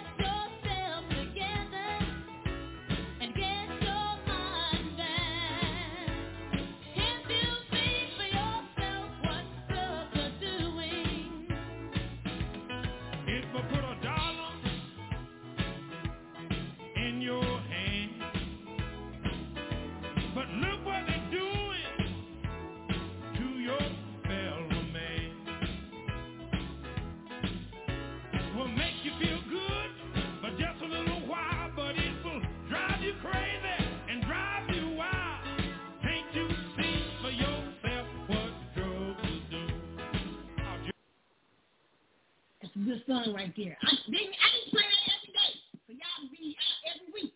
So y'all can leave the drugs alone. They doing something else out here in these streets, and there's people falling out all over the place. Okay. Listen, fentanyl and all that bullshit. Y'all believe that shit? I'm serious now. Come on, quit playing out in these streets. I don't know what they doing with these drugs. We don't know what they put and what else they put in this mess. Okay, leave them alone. I will play FC Born. That's my son. That's a great son. Can't you see with yourself what drugs are doing? Let's stop. Okay, just say no. I know that's hard, but it's for real. No joke out in these streets. Okay. Goodness, what is going on out here? Child, up here. Whew. Okay, 3 people at a party, 3, and 1 in the hospital, overdose. And then this week, I was watching Power 3, and on Power 3, Kanan, that's Kanan, they were showing back in the 80s, when Kanan overdone the crack, and how she was killing people out of this crack. Ooh, it was a good episode, and it's so funny, it's so fitting that this episode came out on Power 3 about overdoses and stuff, and all this stuff is happening. Man, y'all better leave that shit alone, okay? People trying to cut concrete drug dealers out here and stuff. Ain't no telling what they putting in that stuff. Ain't no games today. Ain't no games. Y'all better stop. All right, Chicago newlyweds post a $240 bill to no-show wedding guests. Sparks online debate, okay? This is according to WWNBCNewYork.com. It says, should wedding guests have to pay if they fail to show up? The answer is yes, according to one Chicago couple. Deidre and Doug Simmons have garnered international attention after a social media post of an invoice they created for no-show wedding guests went viral, prompting both praise and criticism. The newlyweds were recently married at Royalton Negro Resort and Spa, and they had to pay for each seat beforehand. While 109 guests were invited, only 101 showed up. But after repeated RSVPs, those 8 guests didn't tell the Simmons that they weren't attending. The couple had already paid for the resort roughly $120 per person for the unused seat. If those 8 people, said Doug, if those 8 people said Doug and Deidre, we can't make it, we would have totally understood if they had said that. It would have been no problem, Doug Simmons said. So when the couple returned to the neighborhood, Doug created an invoice for the cost of 2 seats and put it on social media where the photo took a life of its own. We never had any intention of sending it out. He said it hurts more to show it, okay? Listen, here's the thing. I understand this because especially after people RSVP and they don't show the fuck up, nobody likes that. I get it. But also, what if people start invoicing your asses back if y'all don't make it? If y'all ass get divorced. So, divorce is high up in these streets, okay? So in a few years, if people send invoices to your ass saying, you know what, we want our wedding gifts back. We want our damn time back. We spent 2 hours, 3 hours at y'all wedding, and y'all only say married, hopefully they say married a long time, but y'all only say married a year and a half. Give us our time back. We invoicing y'all for y'all time. Y'all don't really want to play them games out in these streets, okay? Marriages today do not want to play. You do not want to do that, okay? You just don't, all right? All right, you guys, it was something I was going to talk to you guys about before I went off of here today. It was something, oh, my God, it was a story that I had talked about earlier. We talked about Janet. It was something else I was supposed to talk to you. That was the last story of the night, but it was something, oh, dang it. I forgot. It was something I was going to go back on and talk to you guys about.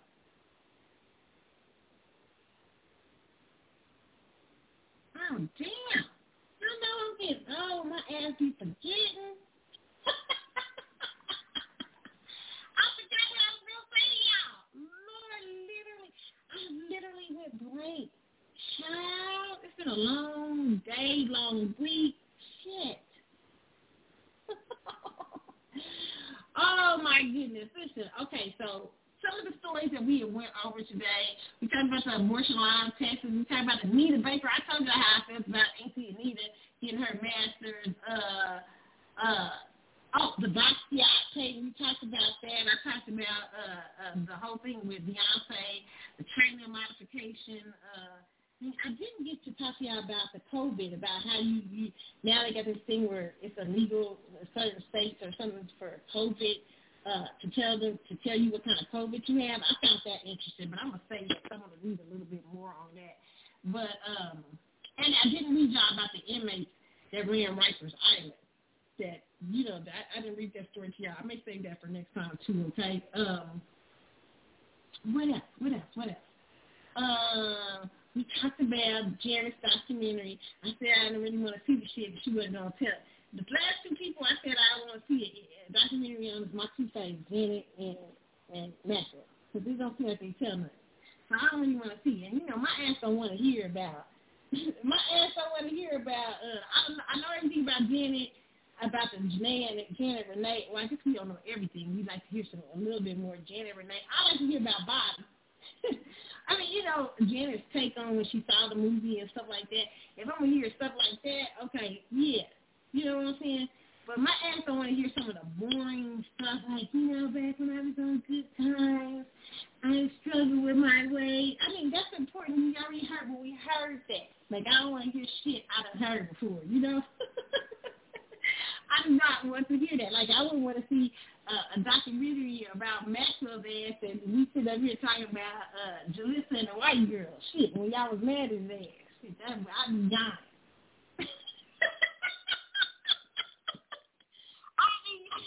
I'd be sweet. Tell me some shit I don't know. Maybe. I might want to be interested in. Would I be interested in Matthew McConaughey's like, now that shit's too old. Like, see, there's certain things I just don't want to hear. I'd be like, shit. I mean, so you just certain artists you don't want to see a documentary on. I said that. So sometimes, if Janet ain't going to tell me, don't do a documentary. And Maxwell, don't ever do a documentary. Just see your mystery. I don't know. Shit. I just need them two to stop. Like, sometimes your fans can't do it. You just don't want them. You're like, no, please don't. Because you think they'll be boring. You like, think I'm bore my ass to death. Because, they don't really, those type of people, they don't really want to give up nothing on themselves. So, and that's, you've seen those type of documentaries where people haven't wanted to give up nothing on yourself, and you just be like, yawning. Now, they say the good documentary is that Rick James documentary. Okay, so next week, after I seen this Rick James documentary this week, I'm going to talk about it because y'all know Rick has some life, and he wasn't scared to talk about it. That's the kind of documentary I'm talking about up in these streets, like a Rick James. I listen to that. I can't wait to hear. I hear it's really good. I've heard great things about the Rick James documentary. So our homework this week, y'all, is watch the Rick James documentary. Okay? We're going to do that, okay? Got to watch the Rick James documentary. Right? I didn't talk about Nick Cannon's baby mama. I forgot about her, the Amy De La Rosa girl with the two twins and how she all happy and stuff. I forgot, listen. She say anything right now, okay? I wish her for this, okay? That's all. We can't out here got these little legal ties. That's a whole nother. We'll say that for next week, because I ain't got no energy to be talking about Nick's crazy ass, okay? Crazy as hell. Out here. You get people pregnant talking about some Nick. I mean, she crazy. We planned just like, okay, this is. You gotta see the video to appreciate the craziness of it all. I just pray for them babies. Pray they okay. Wish them luck. I wish you him and her luck. That's all I got to say in these streets. Okay? Parenting is a very important job, and you should take it seriously. Okay? And try your best to stay together. Try your best to do it in a two-parent household. I understand mistakes happen, and it doesn't happen always that way. But, it's good for your children when it does happen. And if you don't get along, if you're not getting along, so don't stay together too. I don't believe in people staying together for the kids. And I'm staying for the kids because then you be done damaged them with your toxic ass relationship. Okay, so sometimes it's good to separate. You gotta have balance in these streets, balance in life. Okay, it is what it is. Y'all can see I'm trying to waste time to see what I had to tell y'all, but I just totally blew it away. All right, you guys. I hope you had a wonderful Labor Day. I certainly did. You guys, listen, I will see you sometime during the week or next week. I don't know.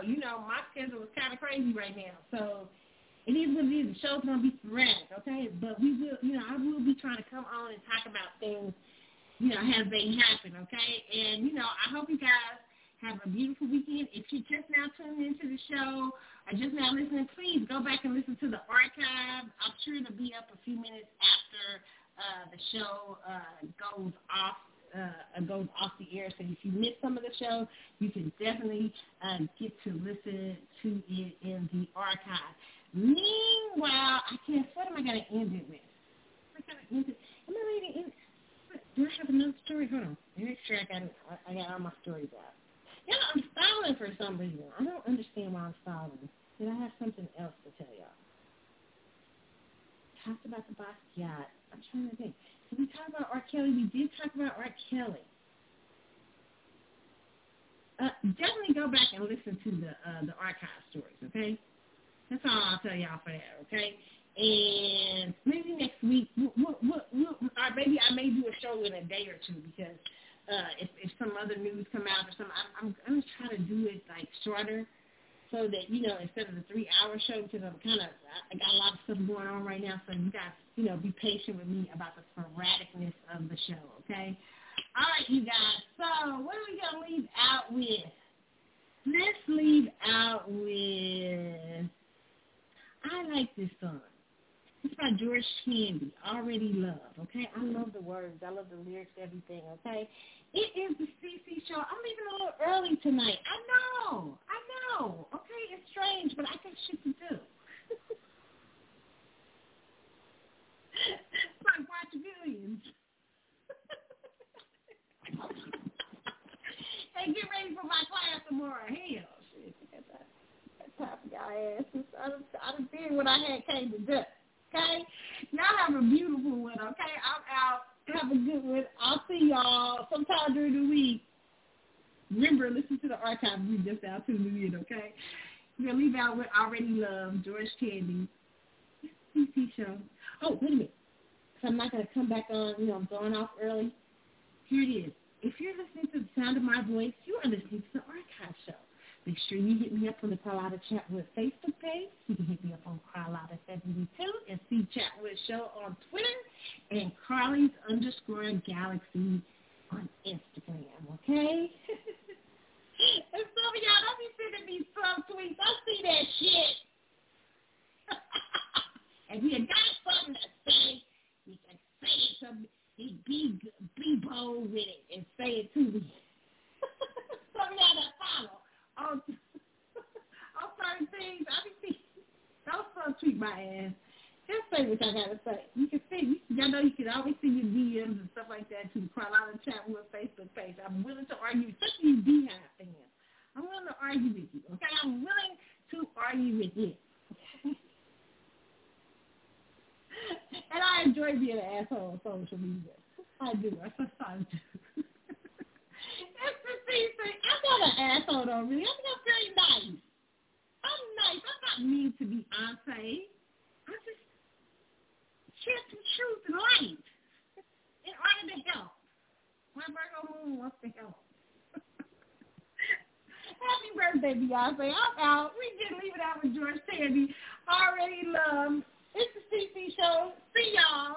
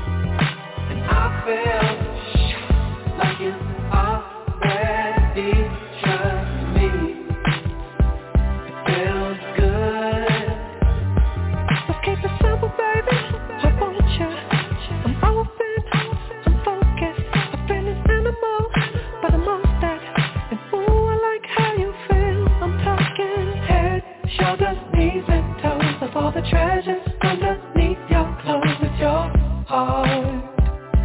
It's your heart that's